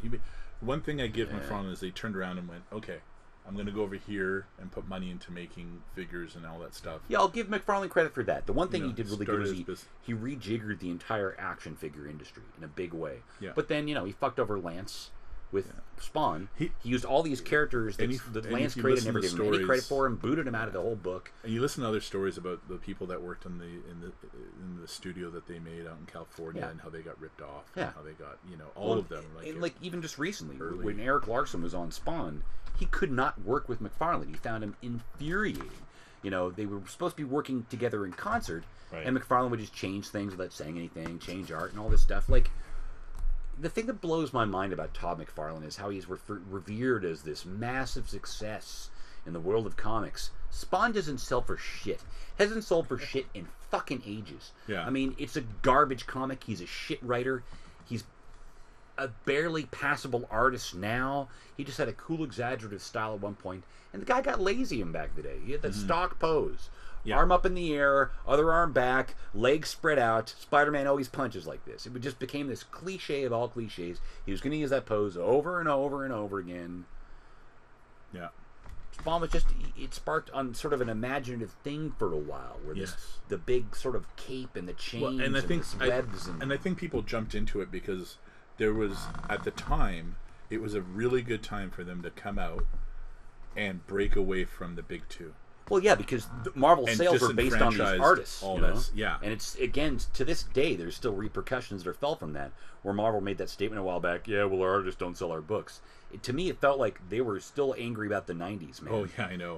When the artists were selling their books, and at the same time as they did that, they were reissuing Jim Lee cards as covers, Jim Lee, because they don't have Jim Lee anymore, like... So artists don't sell your books, but all your alternative X-Men covers are based off old popular Jim Lee art. Like, can you guys hear yourselves? Like, their echo chamber was weird, man. Their echo chamber is really weird. Hey. ZEUS is back in the room, kids. ZEUS is back. No, you can't. No, I hide them Was there ever food in your bag? No, but I think ZEUS wants these little figures that I have. Oh, probably. Yeah, he likes chewing on things. Yeah. Thankfully, not shoes anymore. No, nice. Nice. But yeah, I totally agree, and I think it all just worked at a time. I remember when it came out. It was visually appealing. It was the biggest news, right, in comics. For that matter. What happened back then until then? Like you had Watchmen, you had big news about Alan Moore. Bigger news when a year later they brought in Alan Moore to write stuff because they couldn't fucking write. Yeah. Well, they had a problem with they made this thing, but they didn't hire writers. What? Yeah. Well, and they brought in their friends. Brendan Graham was writing all this stuff. Like, who the fuck was that guy? Or Brendan Troy? Who was the guy who was writing like all that Jim Lee stuff? Yeah, Brendan. And then you had what's his face Eric Stevenson, who back then was a complete unknown editor guy who was writing all this Liefeld stuff. Now he's like head of image. Yeah, and he became a really good writer over time. Yeah. And the more he took over the writing of Youngblood, the more I liked it. Some of the awesome, fun Guardians of the Galaxy back in the day. His run was awesome. You're thinking Jim Valentino. I just read that entire series in collected edition, which was super fun and super horrible. And the reason I'm mixed in two, because they worked together. I think Valentino was also in Image for a while. Yeah, Valentino was one of the guys that came in right after the founders. Yes. I remember Valentino ran the company for a good long while. He's still one of the high-ups. He should be considered a founder. I don't understand why they... Well, it's because he wasn't a founder. He wasn't one of the original core guys. But in a way, because he came in afterwards and kept the company alive through what it was going through. He helped to keep the company alive for a good long while. For a good long while. With that. You got to give him I think he's a better creative director than he is an actual creator, frankly. Because Shadowhawk was a cool idea, but it was meh. Yeah. And he was always kind of a meh artist, normal man. I liked his best for normal man. Yeah, I liked his Shadowhawk when they brought in Bomb. I was a huge Bomb Queen fan. So they did the crossover. Bomb Queen was I loved it as much as I hated it. Did you? I did. I found it really entertaining, but at the same time, it was so completely irreverent. Awesome. Whenever they would involve other characters, like he was just there for superheroes to die. She was just going to kill superheroes left, right, and center. Yeah. It felt very Lobo to me, so I really enjoyed it. Yeah, it was very Lobo. Yes, 100%. It wasn't anything that I could hold up to a pedestal and say, "Oh, I love this." Like the Pro to me is great irreverent comics. The Bomb Queen was just a little too to the side for me to anything more than just I enjoyed it, but I didn't love it. Okay. But I did enjoy it. I enjoyed it a lot. I loved it at its time. I mean, it had a longer run to the Pro. It had a really good run. Well, the Pro is just one comic. Yeah, exactly. So it's a little bit... But lots of great concepts, like that gal who had that whole ability, the weird verbalization. Oh, where she could write out... Yeah. Yes. That was a cool character, man. That was a really cool character. And the whole way they went with Nighthawk in that series, or Shadowhawk, was really fun. Yeah. And then she went after like the whole... She's like, there's a Shadowhawk family? Yeah. There's a generations of? Yeah. That was the long-term plan with Shadowhawk. Why did you tell her? Legend of Shadowhawk was going to be this big thing. But you mentioned the Alan Moore thing, and I want to touch on that. Because Alan Moore went to Image because he felt that he'd fucked up comics. He felt that Watchmen was so misinterpreted that he needed to remind people what superheroes were all about. That he felt the concept of wonder and imagination that superheroes were all about was lost because people didn't understand that he wasn't saying with Watchmen this is the way superheroes should be. He was saying this is my final word on superheroes, and he was trying to create that beautiful tragedy. His final word or his just at the time that was his final word. He was done. He was done with writing superheroes, and for him that was the end for him. And he just wanted to. His final statement on superheroes was if you make them hyper realistic, you end up with this beautiful, sad tragedy. Okay. That superheroes in the real world. I knew it was his big Greek tragedy. Yeah. Yeah, because like that whole idea of like a 50-year-old Rorschach, he jumps out of a second-story window and his inner dialogue is get up, get up, get up, but he's got 50-year-old knees, so he can't get up. Yeah. Which Zack Snyder then interpreted him as he gets up and beats the shit out of 20 more guys. Like, oh, fuck off! You got the spirit of Watchmen.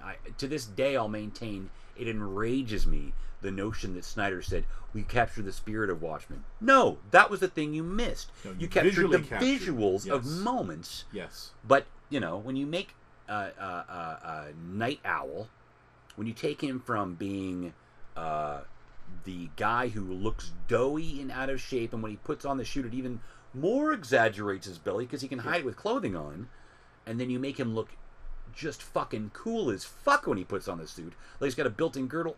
Missed the entire point of the character. Yes. That guy was the guy who wrote poetry. He should never have a moment where he looks to someone before he gets into a fight and smiles like he's going to get a boner beating people up. That was just like, buddy, he's a guy who can't stop himself from doing good. He doesn't get off on beating people up. Because he can't stand seeing people victimized. Why I have an issue with Zack Snyder in general with his interpretation of things. Right? But Supreme, the whole concept behind Supreme was, let's get Superman back on track. And he did. Krypto wasn't in the comics back then. But he came up with this great concept, Radar, the Hound Supreme, with those wicked translators on his neck, every now and then he says something, I feel it in my untranslatable. I mean, genius.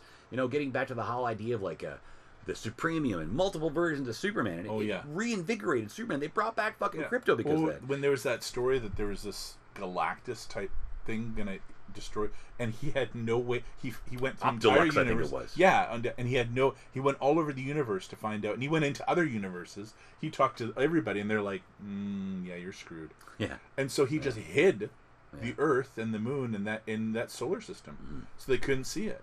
Like I was like, "Oh my, this is sci-fi." And then 1963 was again that whole like, let's get back to that Marvel style, that imaginative fun, the fury, all those great characters. Horace. What was that dude with the weird red skin? I can't think of his name right now. It's going to drive me mental. But that stuff was brilliant. And then it all leading up to like that last issue was going to have, the Shaft and Youngblood that never got finished. Yeah. And sadly, there's this whole fracturing between Alan Moore and Steve Bissett and Rick Veitch, because all these guys, they want to bring stuff back, and Moore's he's got this really stringent moral code. Yes. And he's a total weirdo that sticks to his guns in a way that it's unfortunate that I think if you cross him once, and even in an argument or something, that's... Well, if you keep pushing the point with him, he'll just cut you off. Ellis has some fun... have you heard Ellis talk about Moore a few times on YouTube? It's pretty funny how he's like... He goes on, he'll phone him up, and he starts going on about things, and Warren's like... Oh, I didn't know...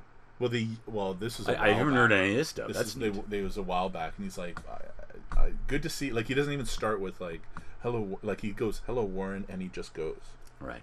And then he stops for a long time, and he's thinking about what he's going to say next, and Warren's like, well, hi, Alan, really surprised to... And then he starts going again. Like, he doesn't even let Warren finish saying hi to him, or how you doing, or what, like, and he just goes on about some, and then he goes on about, say, the company, or this and that, or one thing that he read about this, and it was just funny watching these YouTubes, like hearing about it. Right, I don't know if they still talk. I don't know. Right.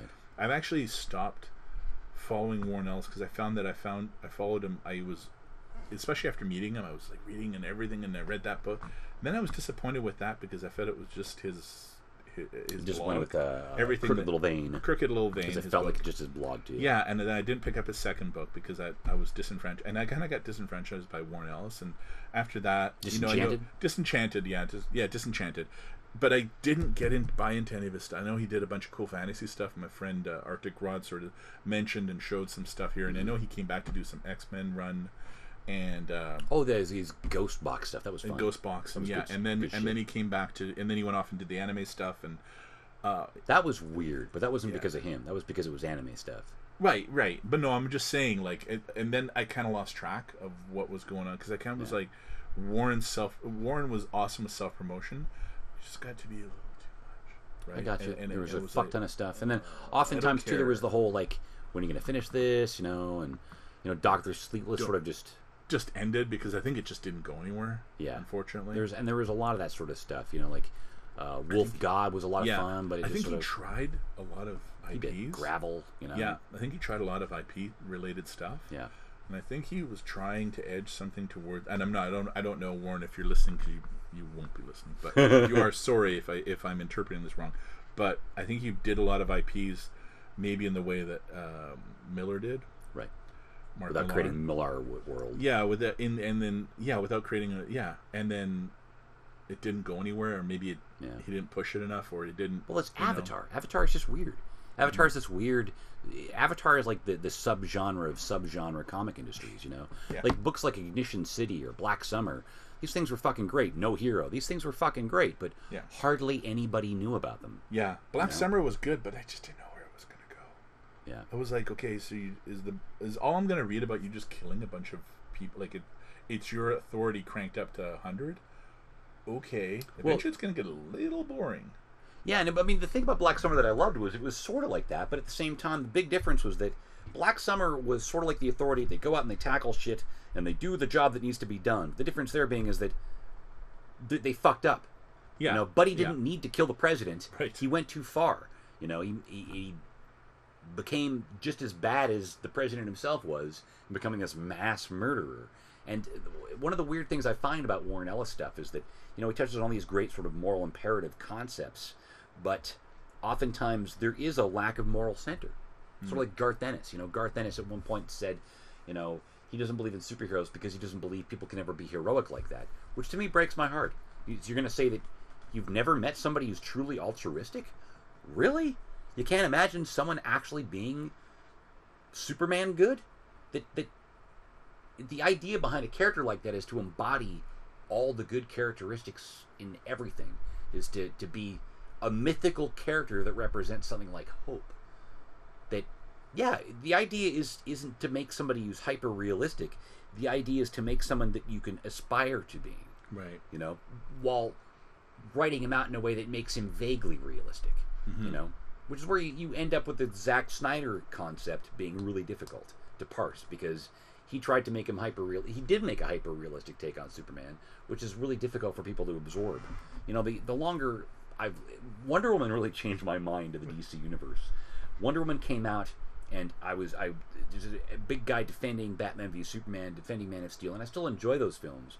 But after watching Wonder Woman, I all the more understood why people were so upset with Man of Steel and Batman v Superman, that there wasn't enough hope in them. Yes. That Snyder thinks you can throw all this darkness onto characters that people presuppose as being bright and optimistic and heroic, and the positiveness that people bring to those characters is enough, as opposed to him writing that in there. The moment where Pa Kent and him had that, what was they supposed to do? Just let them die? I don't know. Pa Kent says maybe. I mean, I got where he was going with that, and I thought it was a brilliant moment in exploration and two people talking about morality. But he should have had some moments where Pa Kent actually had positive things to say. Pa Kent was Pa Kent that we read. Yeah, he was never Pa Kent. He was just. Well, I got Kevin where he was Snot, going with that Pa Kent. That his take on Pa Kent wasn't the perfect man that had all the perfect answers all the time. But there should have been a balance where they talked about the moral gray area and he presented the positive side. Right, Like there could have been one simple statement along the lines of doing good things leads to people doing good things for you. That when you put good out in the world, it comes back at you. Yeah. Something like that. I agree. There was never any hope or positivity in either of the movies. Yeah, Pa Kent he was a very morally gray character. Yeah. Even in Batman v Superman, there's that whole story about Mr. we flooded Snyder, that whole farm and killed all these people. You know, now he was going on about how horrible it was and how he did the right thing to save these people, but there was never that moment where Pa Kent was just positive.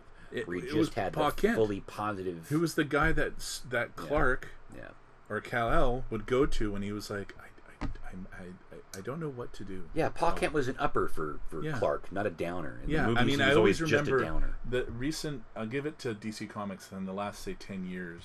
One of the best things that they did was that before Pa died was Pa and him having the beer outside the root beer.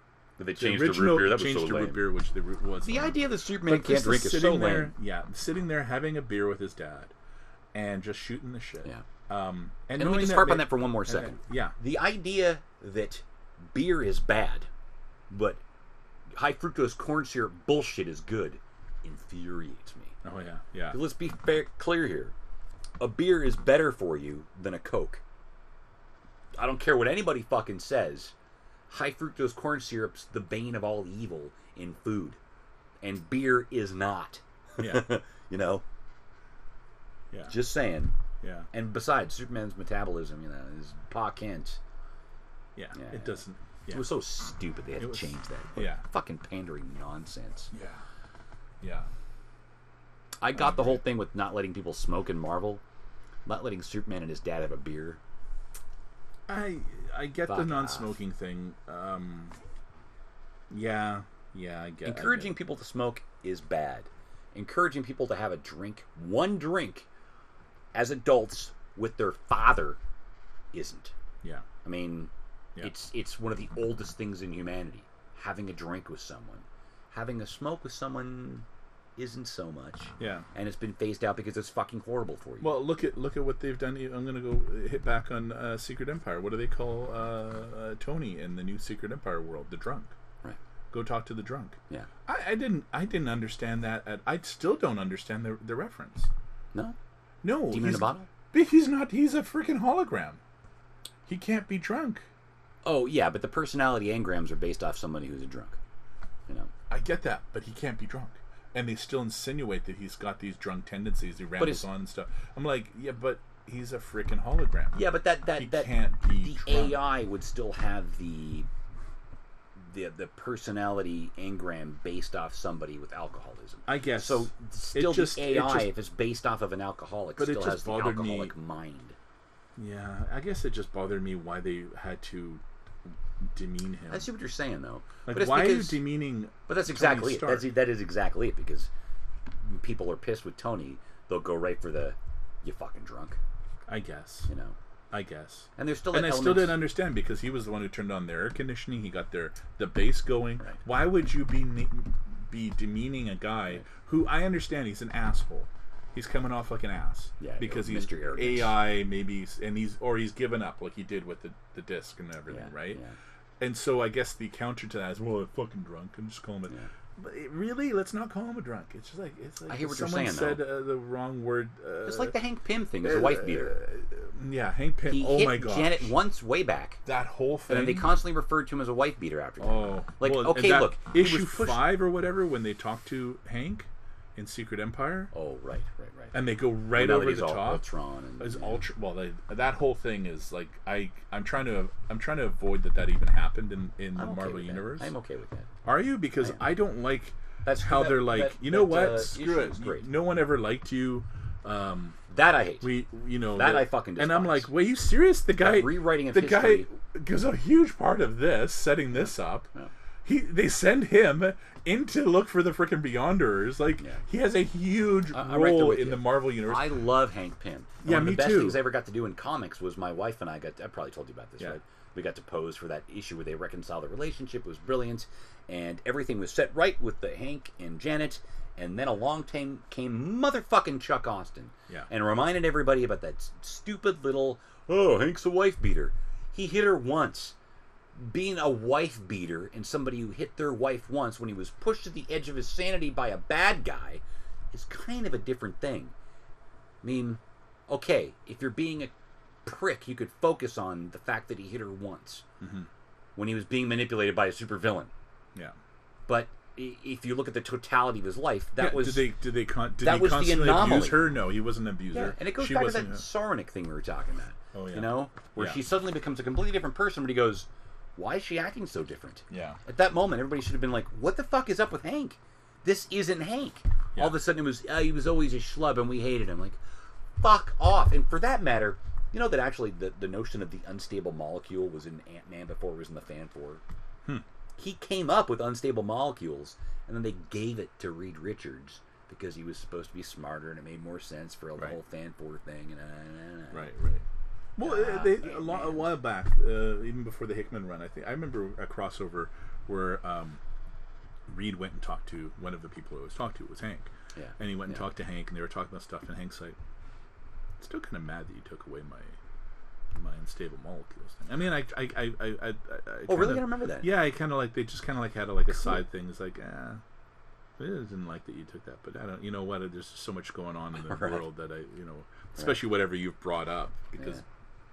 They'd only go and talk about like epic things, which led to more of the Illuminati storylines going on. Where even Ben, I got to give it to Bendis going back, where even his original Illuminati stuff, which I made on my old blog, I made a funny thing where the Illuminati, because it was just before the end of my old site, and the original Between the Staples, which I still have to go through and clean up all the. Because it did get infected, and I just never cleaned up the code, and the old pages and put them back up. But one of them I had was like when Doom came in, and they all tried to take out Doom, like the evil Illuminati tried to take out Doom. And I just got a picture of like they're talking to Doom, and he's like, "I am Doom," and another picture. It didn't happen in the comic. It's what I kind of wanted, right? And they, we're gonna do this. I am Doom. We're gonna do this. I am Doom. And then they just decide to take him out, and the huge, blow up, and then there's Doom standing there amongst them all because he's Doom. He is Doom. You can't. But they got the upper hand in that comic, which I was like, okay. Well, it was the Loki thing, right? It was because Doom didn't count on Loki siding with them. Right. As soon as Loki did. And then, hey, I want to go back to you mentioned earlier on the whole thing with that guy from Banshee being the perfect Dr. Doom. Yes. Which I think Doom should be a little prettier than that guy. But I recently watched that Netflix original movie Spectral. Oh, okay. Which was a lot of fun until halfway through, or about 3/4 of the way through, where they just decided to sort of toss the rules out the window. Oh. They have these creatures they're fighting have these sort of rules set to them, and all of a sudden that all changed, and they just, it really falls apart in the second half. But the lead for that would have been he'd be a perfect Reed Richards. Oh, really? It's all about this super smart engineer guy. And, check it out. I've looked at it a few times. It's okay. It's got a lot of promise, and like I say, it falls apart in the second half. It's all of a sudden everything becomes very convenient to wrap stuff up and get to the third arc and finish it. It's too bad. It is. One last thing, I don't know if you've heard about it or you've read, but my biggest grief, because one of my best villains is Doom. Yeah, he's one of the all-time best villains. Doom? Well, he just was with the I guess you mean through Secret Empire. Secret Empire. Yeah, good question. I guess we don't know. They have not done anything anywhere. I dug through a whole bunch of digital stuff. Because he's in the Avengers all the just other before stuff. that, and then he fades off. Yeah, and then he has been taken by his mother in his series, but there's nothing saying that. There's nothing showing her with anybody. Like, she didn't go and talk. Like, if they want to say that he was kidnapped or something, you got to give me one issue where you had Madam Hydra, the new woman, or new Madam Hydra, have that one talk with her, because they're the only ones to talk to. She's their witch. Gotcha. Right? And I like that she's dead. I gotta go to the bathroom. Okay. I'll keep going on. I'll be right back. Cool. Indeed. So that's my one thing, that in Secret Empire. Oh crap! I don't want to go on Secret Empire, but you got to fill those gaps in. And if Doom isn't there for another reason. If Doom comes, we have 2 issues left. If Doom comes back and is a bit of a savior, leads something in, that can't be good. Oh crap! Do I have the thing? Oh. That just can't be good in any way. That would be like another. It's bad enough that they did the barf, inhuman barf, who can clone anything, barf something up. But I don't want to go on about Secret. We've talked that to death. Still, Doom needs to come. Doom needs to have more of a presence, and his current series and the crossover with the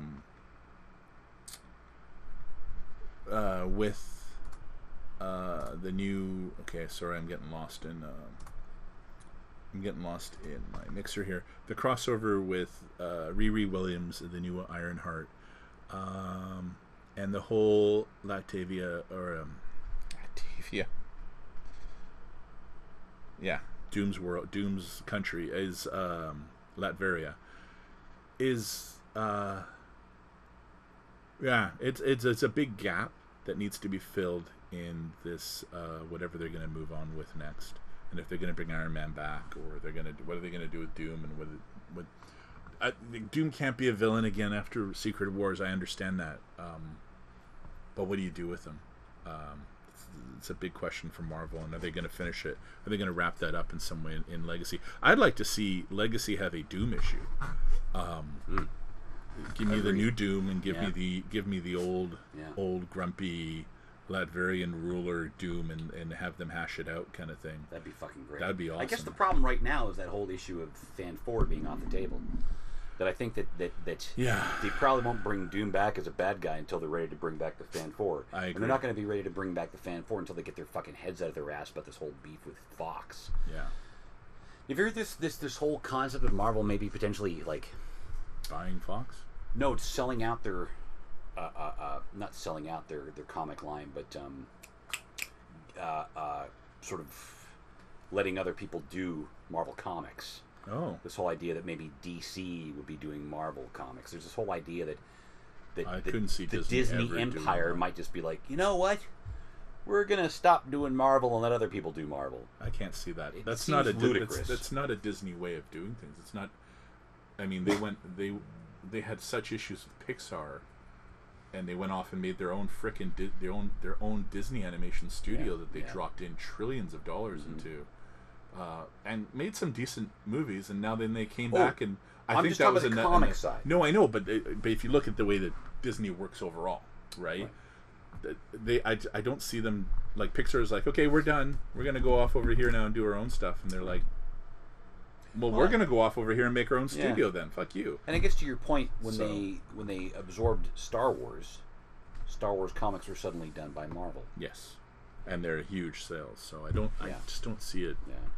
I don't, and then all the tie into the movies and stuff. The only thing I don't like is this idea that they're going to get off Netflix. All Disney movies, all Disney shows, and well, it's a bummer for Netflix people. Marvel movies, yeah. You know, but of course in Canada we'll get a slower bleed on that one. That I think what's going to happen is I don't mind. I got the box, so right. I might have a little hidden box. Whether or not it affects Canadian Netflix subscribers will depend on whether or not their streaming service is successful. And this is this weird phase we're in where it's the way everything always works. Netflix is hugely successful. Everybody wants to copy that. Rather than jump on board the Netflix platform and work with what's already working, everybody wants to replicate it. Yes. And that's failing left, right, and center. You know, Amazon's kind of there, but kind of not. They've managed to get a few properties that are working, but... Well, they just got Kirkman. Kirkman didn't re-sign with AMC. I saw it today too, and is going over to Amazon. That's huge for them. We'll see if it goes anywhere. Yeah, I mean, if he's really going to do an Invincible series, I mean, that'd be huge. Crazy. Amazon's got the money to throw at it, right? They do. I'm still surprised Amazon hasn't bought Hulu, but I think it has something to. It has more to do with NBC and their fingers there, right? Yeah. Amazon and NBC, they've always been back and forth. Are they going to buy each other or what, right? I feel like the PlayStation Network that tried their own streaming with Powers that totally failed, completely failed. It mainly failed because nobody goes on PlayStation to watch TV. Yeah, well, their PlayStation TV died. And like, I bought into the subscription for the PlayStation, whatever you call it, because I wanted Powers. Yeah. And then it turned out it wasn't available in Canada. I know. So I fucking blew $60 or whatever it was for the year, signing up with PlayStation Plus for fucking nothing. Right. And then I was hoping eventually it would come to Canada, and then when it was a failure, and it's still advertised in Canada, rather than actually finally give it to Canada, they just completely removed it from the service. Yeah. I went to go look for about a month ago, and it's gone entirely. The only Powers you can get on the PlayStation Network is like the first issue. Yeah, because I want to read my comic on my TV screen. I know. Like, fuck off, man. I know. Why wouldn't you just leave it there for people to at least still purchase and buy and get into? Or just give it now. Just make it free now.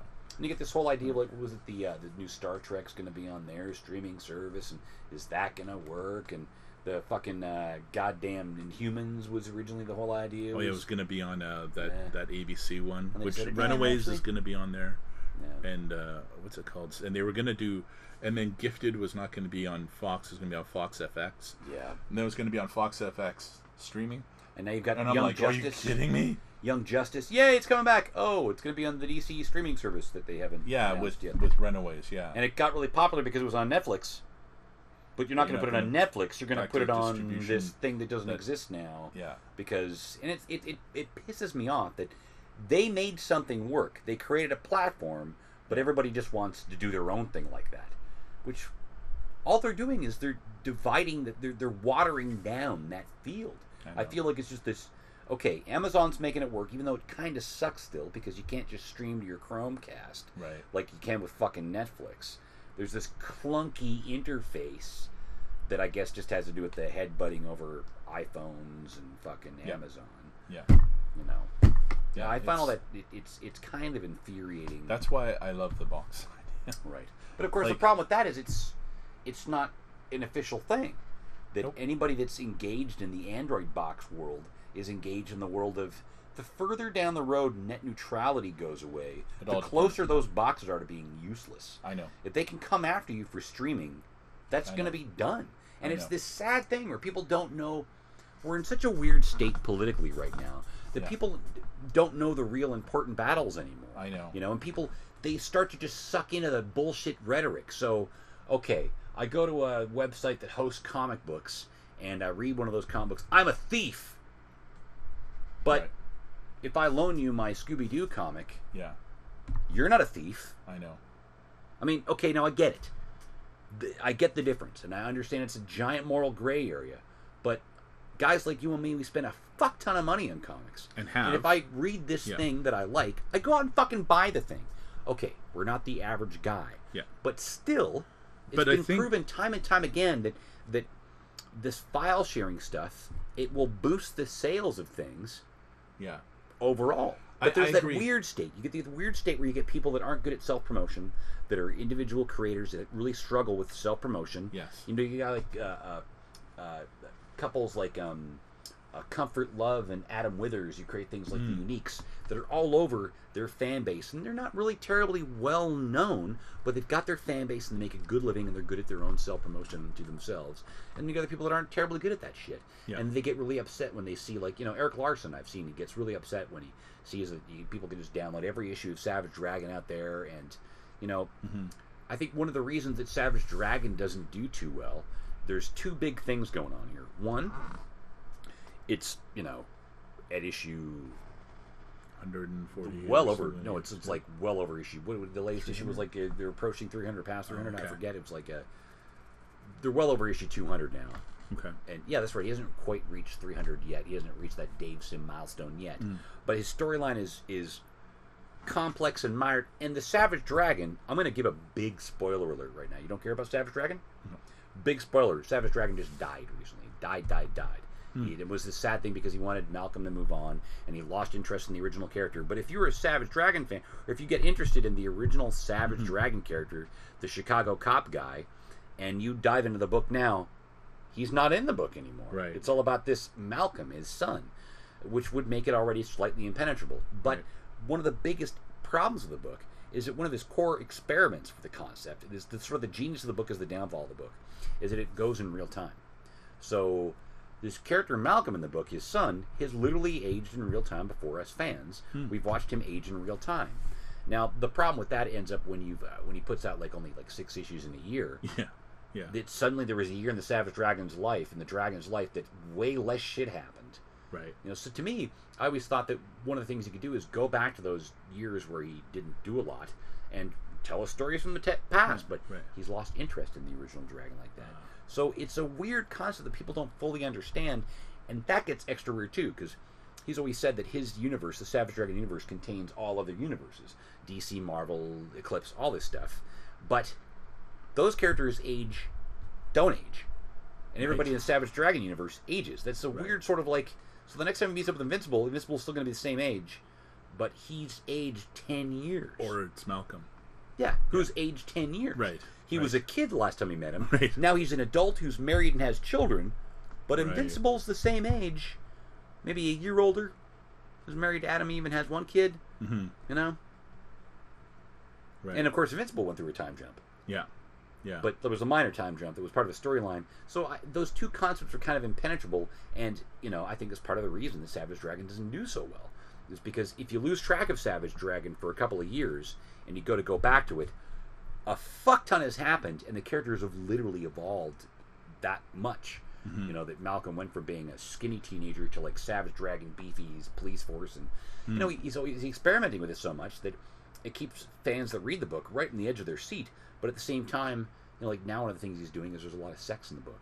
And he draws nudity and stuff. There's penises and vaginas now. The cover with all which could throw you right the fuck off if you were reading Savage Dragon back in the day, and all of a sudden it was like, oh my god, that's a vagina. I wasn't expecting vaginas. So I think he doesn't. I don't want to say he doesn't understand. He's doing what he wants to do, but there's an impenetrable quality there, And of course, the back issue selection of trades and that stuff, there's big gaps, and that's hard. It's weirdly impenetrable. Yeah. And I've been reading Savage Dragon since before Savage Dragon, since it was a Megaton book. Oh wow. Or he was a character in Megaton. Yeah, I remember that. Way back. I remember that. Yeah. So I get why he gets upset over this stuff, but he's really not good at marketing and stuff. Right. He's so really then bad at marketing. Yeah, then I can see a lot of indies and other creators going, well, if you're going to download my stuff, then I'm losing all that money. Exactly. Right? But then you get a guy like Michael Fife, Copra, who's doing fucking brilliant shit with Copra, where when I first got into the book, the only copies that were available were issues 9, 10, 11, and 12, maybe 7 or something. It was weird. I couldn't get any of the earlier issues, and I don't even think there weren't collected editions available then. So I downloaded a torrent and got to read the whole fucking thing and waited rabidly for anything to be available and gobbled it up. I buy all the digital books, I buy all the collected editions, I subscribe and get the books monthly. Yeah. So he's got his fan base shored up, and it's working great for him. Whereas, Larson selling the book through Image, he's not making as much money as he could. Yeah. Each issue of Copra sells for $5 a copy. There's that sort of Fife can make things work with a smaller fan base because it's more of a direct connection. Right. And again, there's positives and negatives, right? There are. You can look and go, well, if I start downloading comics and I do want to buy that trade, I could buy it. I could go to the store and I could see it on the shelf. But I don't want to spend the money now, and I've already read it. Right. You know what I mean? I do. And I've seen that. Right? Yeah. I myself try to sort of bridge the thing both ways. I prefer digital. I love that I can pull up my iPad. Digital, huh? And I prefer digital because I have no room. The convenience. I have no room, right? I just and I have I hate to say it, but I feel like even if I have a trade sitting up on my bedside table, it drives my wife nuts that it's there all the time. Huh. Right? So she just put that shit downstairs with the other stuff. Right. And I'm like, it's not even a superhero one. I can imagine if it's a superhero or if it's some porny comic or something that might offend her. Is it a porny comic? Yeah, or porny, yeah. But it's not, right? It's a trade for what's it? Jason Aaron's title about the Southern Bastards, right? Yeah. What a book! It's amazing. Yeah. It's so amazing that I read it, trade 1, 2. Quickly, boom, boom. Was going to the my acupuncturist, who's right next door to Hourglass Comics. So I'd walk over there between and grab a comic or a Funko and bring it home. Right. I usually bring one of each, and it would drive Tamara nuts. She's like, we can't afford this right now. Do your digital, or not only can't afford it, where are you going to put it? And that was my thing. I don't have storage. Well, and that's when you become, to the degree that you and I are, where you need a whole goddamn room for it. It gets tricky. Yeah. And it is, there's the whole idea of, I get all these collected editions because the idea is I will sell off my originals, and that's a hard thing to keep up too. Yeah, I was doing the same thing. I mean, you see my wall of one trade of wall. I have another. Yeah. I have full boxes of trades that I just don't have room for anywhere. Right? I would love to have this. I would love to get rid of a lot of them and just buy Omnis and stuff. But and the Epic collections are just fucking brilliant for that. And as I you love can see, those I'm like slowly essentials. phasing out my I love your essentials. Acts of Vengeance crossovers. Oh my gosh, I love that. The original omnibus of that is really expensive. The Son of Satan classic. I think I just got was that fun. The saddest part about the Son of Satan books, having read that's like the complete Son of Satan classic, is that it collects all that Marvel Premiere stuff, the original appearances in Ghost Rider, and then a series. And the sad part about that was the comic leading up to his own title was great up until it was his own title. Yeah. And it was just garbage once it was his own book. Yeah. Which wasn't to say it was some brilliant shit. I mean, that was weird 70s, very Gary weird. Friedrich. Like, the original artist didn't understand that. Not. Yeah, and the original artist didn't understand that, I think it was Don Perlin, that what the satanic symbol was. He did it the wrong way up. Yes. So it just looked like a sheriff's badge, like a Star of David. Yeah. And then eventually somebody was like, "Hey, dude, no, it's the pentagram. It's upside down. Like, it's not. You got it the wrong way up." Right. So eventually it became a curse.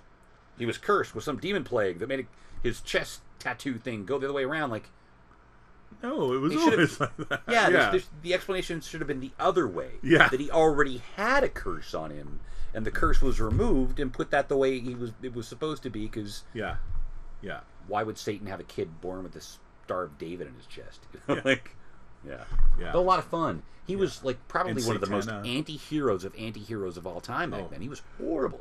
I love that in he's one of the characters in Marvel that they like to flip-flop with, right? They fuck around with crazy. Right. He's all over the place. He's good, bad. And they actually had an explanation for it at one point. Had him in not Arena, the one afterwards, Avengers Underground. Yeah, Avengers Underground, which was really good. And I told him, I said, I remember tweeting to him, I was like, next issue, more Hellstorm, please, right? Yeah. Please give me the Son of Satan. Can you just do a series of Son of Satan? He's like, I wish there was more of you to buy the series, or something along that lines. He tweeted, like, I'd love to, right? He's so hit and miss with me. Yeah. He does some stuff I love so much, and then stuff that makes me so angry sometimes. Unbelievable. I hated issue number 1 of Arena. Yeah. The way it ended with Metal being destroyed. He's your invulnerable guy. I'm so tired of the cliche, I'm invulnerable and I get killed like that. Like, fuck. And it was Liefeld's whole problem with Supreme. He creates this character who's a total Superman knockoff. He's Superman for all intents and purposes. And then as the first issue, he gets cut open. Oh my god, I can't believe I'm cut open. Well, if you don't establish him as a guy who's invulnerable first, him getting cut open means nothing. Yeah. If the first thing that happens to him is he gets cut open and goes, oh my god, I'm cut open, we're like, so? You cut open. So what? Yes. What's the big whoop? Yeah. You were never invulnerable to me. Right. And then from that point on, he's always getting cut open. It's like, well, where's the invulnerable part? Yeah. You got to sell him as invulnerable. But Superman, when he got bashed in the nose in Christ and Infinite Earths, and he's bleeding, goes, oh my god, I'm bleeding. Yes. That was a big deal because he never bled before then. Yeah. You had 20, 30, 40 years of Superman not bleeding before that. If you do it the first fucking issue, it means nothing. And that was the whole thing with Metal was also my favorite character from Avengers Academy, so it broke my heart all the more. But they even never explained. But it was a good twist later, right? Because Metal not die, right? No, we thought he didn't die, but it was a robot. No, that's right. So Metal was dead. And they never even explained how Arcade had that power. How was he so powerful? He was able to kill him. All that whole hovering power shit was like. I was wanted. Why didn't that ever get explained? I was when they did the Underground. I wanted them to come out with Arcade and being like, "Yeah, I stole shit from Dr. Doom." Yeah, it always felt to me like that explanation of Metal being a robot should have been what they said had happened to Metal. And at some point, no, I just teleported him to a holding cell, but that never happened. And that was like, wait, how did you become so powerful? You can kill a guy who's as tough as Colossus. Right. How the hell did that happen? But and that was that whole thing with. But the rest of the series was really fun. Yeah. Like, I really enjoyed it. It was just that weird little... They never explained how Arcade had the power to fly and shoot beams that could destroy metal. Yeah, and how he had that underground, how everyone was like... Which I kind of liked one thing where Hellstorm's like... They're like the big bar and they're going to destroy stuff. And he's like, just don't wreck the place. Like, that's... I get... Yeah. Arcade's the owner now. Yeah. I'm like, that's fucking funny. I know at some point somebody came up with the explanation, sort of like Thanos, that there's different versions of Hellstrom. Yeah, I was hearing about that too. Which, to me, was an okay explanation, but, Yeah, I don't like it. I like Hellstrom. I like it, someone to write him, go over all of, like, dig through and find out everything that he's done, and then come back, and I wouldn't mind him and being make sense like... out of it. Make sense, or him, like, trying to deal with it, having the grief of what he's done, or something. Oh my God, I killed Dr. Druid. Yeah. Well, but, in a good way, because he was, Yeah, Dr. Druid was totally evil. Yeah, I saw him in the future. I know what he was going to do, so I killed him. Whatever. But yeah, or like the whole. He had a great run in Champions, where he was because he was Champions way back in the day. He was hanging out because he was best friends with Gargoyle. Defenders, not Champions. No, I think it was Champions. No, it's Defenders. Gargoyle wasn't in. I actually just bought the epic that's upstairs where he becomes a part of the team, and that was Gargoyle. Gargoyle's nowhere in the Champions. Really? Oh, yeah, that's right. I've got those. They make fun of the Champions in the Defenders. Right. Right there, Champions Class. There's only 2 volumes. Was there? Yeah. The one I was reading was that he, that he was always hanging out because Gargoyle was like, I'm demonic and nobody. And then Hailstorm's thing is like, which I think they wrote in there is like, I like to hang out like I feel demonic people. Man, I wish that was upstairs right now. It's upstairs in the room. Oh, bring it all back. I just got it. It's that Jam DeMatteis was the writer back then, and Don Perlin. And that was that weird phase where they just couldn't figure out what the fuck to do with Nighthawk. Yeah. And they ended up just killing him off and then bringing him back with a weird version of his costume. And like, Nighthawk was a Batman analog. How hard is it to write a Batman analog?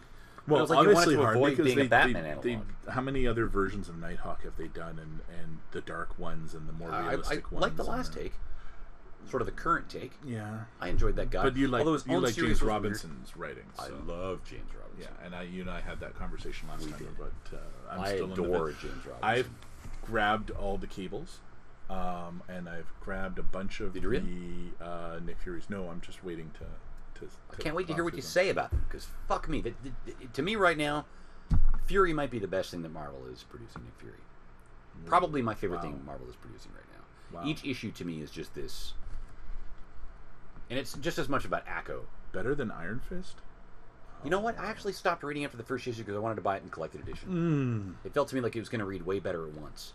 Because Nick Fury, each issue is done in one, right? Each issue you can read on its own. Okay. But, Iron Fist is a part of this greater story arc, and I find that Brisson's stuff reads really well all at once. Yeah. Really well. Yeah, so I just wanted to preserve that experience for myself, And I know the first trade is out right now, and I got to get it. Yeah, it's really good. And then get the... About the first issue, and I like the whole idea. Get the new issue that came out before next week. So I think next week is the next one. The only reason I say it is Vancouver. Oh, right on. And Shang-Chi. Brisson's such a cool guy. I like him a lot. He is. We got weird connections, too. Like that whole... when he did that Secret Identities book that took place in Sudbury. Wait, that wasn't Secret Identities. What was that superhero book he did? The Mantle. The Mantle. Or the first issue, like the hero that you think is going to be the hero of the book gets his head exploded. That was fun shit. Yeah. Why he's not doing... I mean, he's doing a lot, and I don't overburden him. I mean, I watched the whole thing with the NBC on the NBC website. Their interview with him and Alex Alonso. Oh, I never saw that. He's looked like he had a deer in the headlights look he's like, I look terrible, but he just used his camera and did Skype. Right. So from home, and I was. But it was kind of funny. Alex is like, "Well, Ed, what do you think about that?" And they were throwing back, and he's like talking to them, and I was like, "Well, that's kind of cool." Like you were in that conversation. There was another writer in the room with them, or no, an editor was sitting there with Alex Alonso, and then they had him on Skype and talking about Iron Fist and lead up to it, and then the movie and all that. And there is, I gotta say, Ed's done a really good job of. You read this, you could watch the show, and it's not a hard reach to look at the two different Iron Fists. They're kind of... I'd say that Ed's is more grounded in the comics. Well, he loves Iron Fist. He loves Iron Fist, yeah. And he's really got Iron Fist. I think he's really got... The latest issue of and I'm on such a love-hate relationship with Bendis. We're in about 10 minutes left. The latest issue of Defenders, the new one, where he's basically doing the Netflix heroes and another universe. book I'm waiting to get out and trade. Oh, okay. The latest issue. I'm going to spoil one thing, which is really funny. They have a big fight, and I agree with my friend Arctic Rod that Bendis has a hard time with fight scenes. They're very hit and miss. A lot more miss than hit. Like a lot more. He obviously doesn't write detailed fight scenes. Yeah, I think he lets the artist go, and if the artist isn't the best at setting up the fight scene, it's just going to seem weak. Oh, Mark Grunwald, how I missed your fight scenes. Oh, yeah. But this one he did, even if he gave it to the artist, it was so good because Iron Fist comes back and just like a whole page of fight. It's just awesome, right? And Jessica's like, oh my God, he's not dead. He did, because he looks like he died panels before.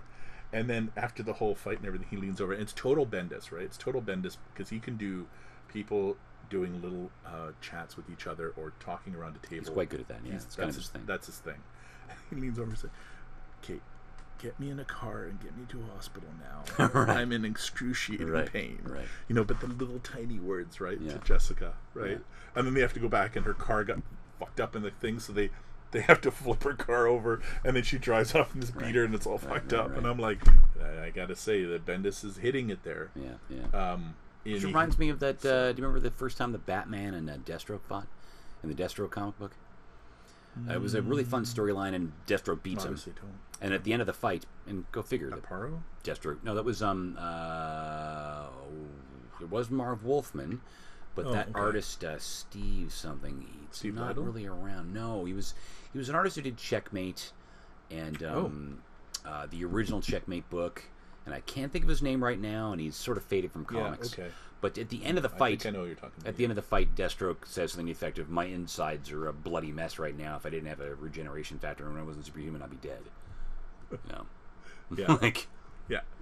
Brilliant shit, you know. Those little moments where you can accept, are so okay, good. I can accept that you beat Batman if you're that fucked up on the inside, and besides, you're a guy who takes on the whole Teen Titans. Fair enough. You know? It's like when I liked Bendis when he wrote. I actually liked when Iron Man joined Guardians. I know it all led into the movie, the Iron Man, all that stuff. But I liked the little bits like where Iron Man's armor's all screwed up, right? And he's trying to piece it all together. And he can't make things work or whatever on the ship. He just doesn't have it. And Rocket comes over and he picks up the little machine. He's like, well, just use this. Totally. Don't you have one of these things on Earth? Right. Are you an idiot? You can pick this up anywhere in the universe. Yeah. And he kind of throws it into his toolbox, and I'm like, there's a little funny little, and it's such a little tidbit because there's so much else going on. Iron Man or Tony just slept with Gamora. Oh, I haven't read that whole series either. Oh, I'm sorry. No, it's all good. No, it's all good. And then Star-Lord's got there's a weird conversation that they have in the morning, you know? Right. And then they're like, and he's like, well, you better get used to Gamora and how she is. And then she comes in and completely acts like nothing happened, right? Tony's like, and he's like, yeah, that's Gamora. That's how it is. And he's like, oh. And then Drax finds out about it, and he's like, "What? We have the Earthman. You slept with him." And then she's like, "Shut up." And he's like, later on he brings it up. It was very similar to he maybe riffs on the movie, right? Well, you slept with an Earthman, right? My only issue with Guardians of the Galaxy back then was I fucking loved the DNA book. Oh. And when they rebooted it like that, it was hard for me to get into it, especially since that first design for Star-Lord was so lame. That weird, those two phases of the white costume, that weird, stupid white thing he wore. Yeah. Then that second stupid, overly complicated, where they tried to sort of pay homage to his original Star-Lord look. But it just got weirdly complicated. I didn't like that the Star-Lord look became the Marauders logo. Right. I was like, well, it's not really. It's actually from the first war that he had with Richard Rider. Well, that's one of the weirdest things about that is that the movie is so different than the comics. The fact that they've been trying to make the comics just totally line up to the movie is kind of infuriating. Mm-hmm. The current design for Star-Lord is awesome. I love that look. It's the perfect blend of all Star-Lord. We get the face mask that we love, with the sort of open that the movie open top that the movie popularized. Right. But the classic emblem with the classic blue. Yes. But then the sort of pants that look like pants. Yeah. I thought it was a perfect blend, and I love this movie guns. The fact that they've stuck to the movie guns, those movie guns are fucking cool as Well, his shit. element guns, yeah. Yeah, great. Yeah. They just never play it out in the movie how great they are. Because they can switch. No, they're just he guns can switch, in the movies. Yeah, they're just guns in the movies, but he can switch different elements, and he can shock people, or he can blow out water, And the whatever. fact that he's back to being able to fly a little bit. Yes. You know, because it was his whole thing. He flew in space with this crazy gun and Yeah. ship, and you know, the fact that that was lost over time was kind of. I loved that DNA way back in the day when they first So did the fucking whole thing. I had a hard time with that very first Star-Lord miniseries because the art was, I think it was Pascal Ferry was coming into from doing European work, very European Star-Lord Mobius. series? Yeah, it was way back, like DNA starting Guardians at So that you're time. talking like Annihilation. Even before that, it was like a Star. okay. It was like they did I remember they Guardians, did Star-Lord, Drax, and Well, that's it. Annihilation started. The Annihilation storyline started with the first Drax series. Oh, and okay. then went to Then maybe this was it was the same time. And then yeah. I thought it Star-Lord earlier. was they were using the Star-Lord that was popularized in the Thanos book. That was started off being written by Starlin, and then Right. Giffen took it over. And Right. that's where he sort of rejiggered up Star-Lord with the cybernetic bits, and he doesn't fly anymore, and he gave up being called Star-Lord. And then they did the it was the Star-Lord miniseries where they reinvented the Guardians of the Galaxy. That was, I think, the first. I can't remember. I think that was the first one was written by Giffen. It was written by Giffen, where they were the Shi'ar group. That's right. That's They right. were like all prisoners of war, That's right. basically. Back when Groot talked, right. and then when he sacrifices himself at the end of that, it was when he came back. There's a baby moment where he talked, and then he went to the I Am Groot. DNA created the I Am Groot Yes. concept. Yes. Yeah, We got like 4 minutes to wrap it. copy that. But yeah, I'm right there with you. And Gotta buy and the love omnibus that. though, and because I They're like so the run. good. I've got some trades, and I Yeah. liked it a lot, and I've always wanted to read the whole thing. I like where it's at now too. It seems like a really solid book, but for me, Marvel's hard to buy in singles. It's that whole that when I get a $3.99 book, Yeah. that's made of complete shit quality, where the best thing about it is the digital code. That's a pain in the ass, anyways. Right. That whole digital code thing. I've heard me talk about this in the past, Yeah. but I find it just overall infuriating. Who wants to destroy or have to go through this painstaking peel off the sticker thing that Oh, I know. damages your book? If you want your book to be back to its normal, if you're an OCD mental case like me, it's all about getting the Q-tip out and re-sticking that thing back on. I fucking hate that. I hate it so much. God. Yeah. Why not just put the code out there? But I guess then people would put it in. I don't know. It's crazy. Yeah, it would seem to me the best solution would be you give a pile of codes to the retailer, so when somebody buys the book, then you hand them that. Yeah. Yeah. I know that might be a little clunky, but to me that would seem like the best solution. That don't have the code be something that you damage the book for, Right. but have it be something the retailer has, so that you need to buy the book to get it. And yeah, maybe it's just like a little extra little package of things that comes along with your whatever, but how hard would it be? And Yeah. it's probably just a little bit of shipping cost. Comics. Yeah. It's an infuriating thing because there's that whole quality of how much of a subgenre it is. You know, we love our comic books, but the best-selling comic doesn't sell anywhere close to 1 million copies. I know. You know, we're such a weird, small segment of the entertainment industry, but people think we're way bigger than we are because we have this influence that's bizarre. Yeah. It's that Do you think when the comics movies are going to die, comics are going to maybe? I don't slowly subscribe to the notion become- they're ever going to die. I don't either, but I have a wonder if Hollywood's just going to take a break on it. Yeah, they might shrink. Yeah. It should get to a point where there's less of them, but I can't imagine they're ever going to die entirely. Yeah. I mean, Yeah. You never know. I guess we guess we will know, but we won't know if there's a Trumpocalypse, but oh, no shit. um, Hi, Korea. Oh, we're all dead. yeah. Yeah. Nuclear war does seem like a Do we thing on the need table to- suddenly, doesn't it? Just quick segue. Does the world need to? I went through that in the fucking 80s, worrying Yeah. about fucking. Every night I'd war. hear a plane fly overhead. I thought I was going to die. Dude, as a right kid. there, like right there. We had to Every watch night. this movie called "If You Love This Earth." It was all about or the the day impending after. doom. Remember Well, the day after? Yeah, yeah. In school, I was forced to watch a thing called "If Yeah. You Love This Earth." You know about Yeah. the Doomsday Clock. And Yeah. how we were going to die by the 90s. Yeah. There was no way around it, and it was like way to raise a generation of people terrified of death. Yeah. You know. Yeah. Great way to end the podcast. Yeah, no shit. Us in our 40s, man. Us people in our 40s were raised in that era. It's like, yeah, we were raised with the impending. It was all going to end. We were all going to die. Yeah. There was no way around it. Watchmen was an expression of the terror that the world is under, the constant fear of. All it takes is that one idiot to press a button and it's over for fucking all of us. Yeah. And it's scary that people still want that fear or use that fear in a way to fuel whatever other mandates they have. Yeah. You know, and it's scary that our world and that our society now wants to go back, like a big portion of it wants to go into that. You know, it's like, why do you want to sit in fear? Those that fail to remember history are doomed to repeat it. Yeah. It does feel like the world right now is run by supervillains. Yeah. You know? Yeah, we need a superhero. We do. We do need a superhero. We do. And on Justin that note, Trudeau isn't it? No, he's just pretty. He is. I mean, I know you put out a wonderful post about Trudeau, but I'm still like, oh, he's not my guy. He's but just pretty. He is on track right now financially. The one I'll give him credit for that. Everything they made, everything they promised, they're on point with right now. But could that also be just like people are saying in the States? Okay, we've got like 2 seconds. Okay, we're gonna just wrap it here. We are. And we're gonna talk. We're talking about politics and we don't want this a politics GDP podcast. Have a good one. Talk to you whenever we decide to do another one. Toodles. Bye. We're waving at you.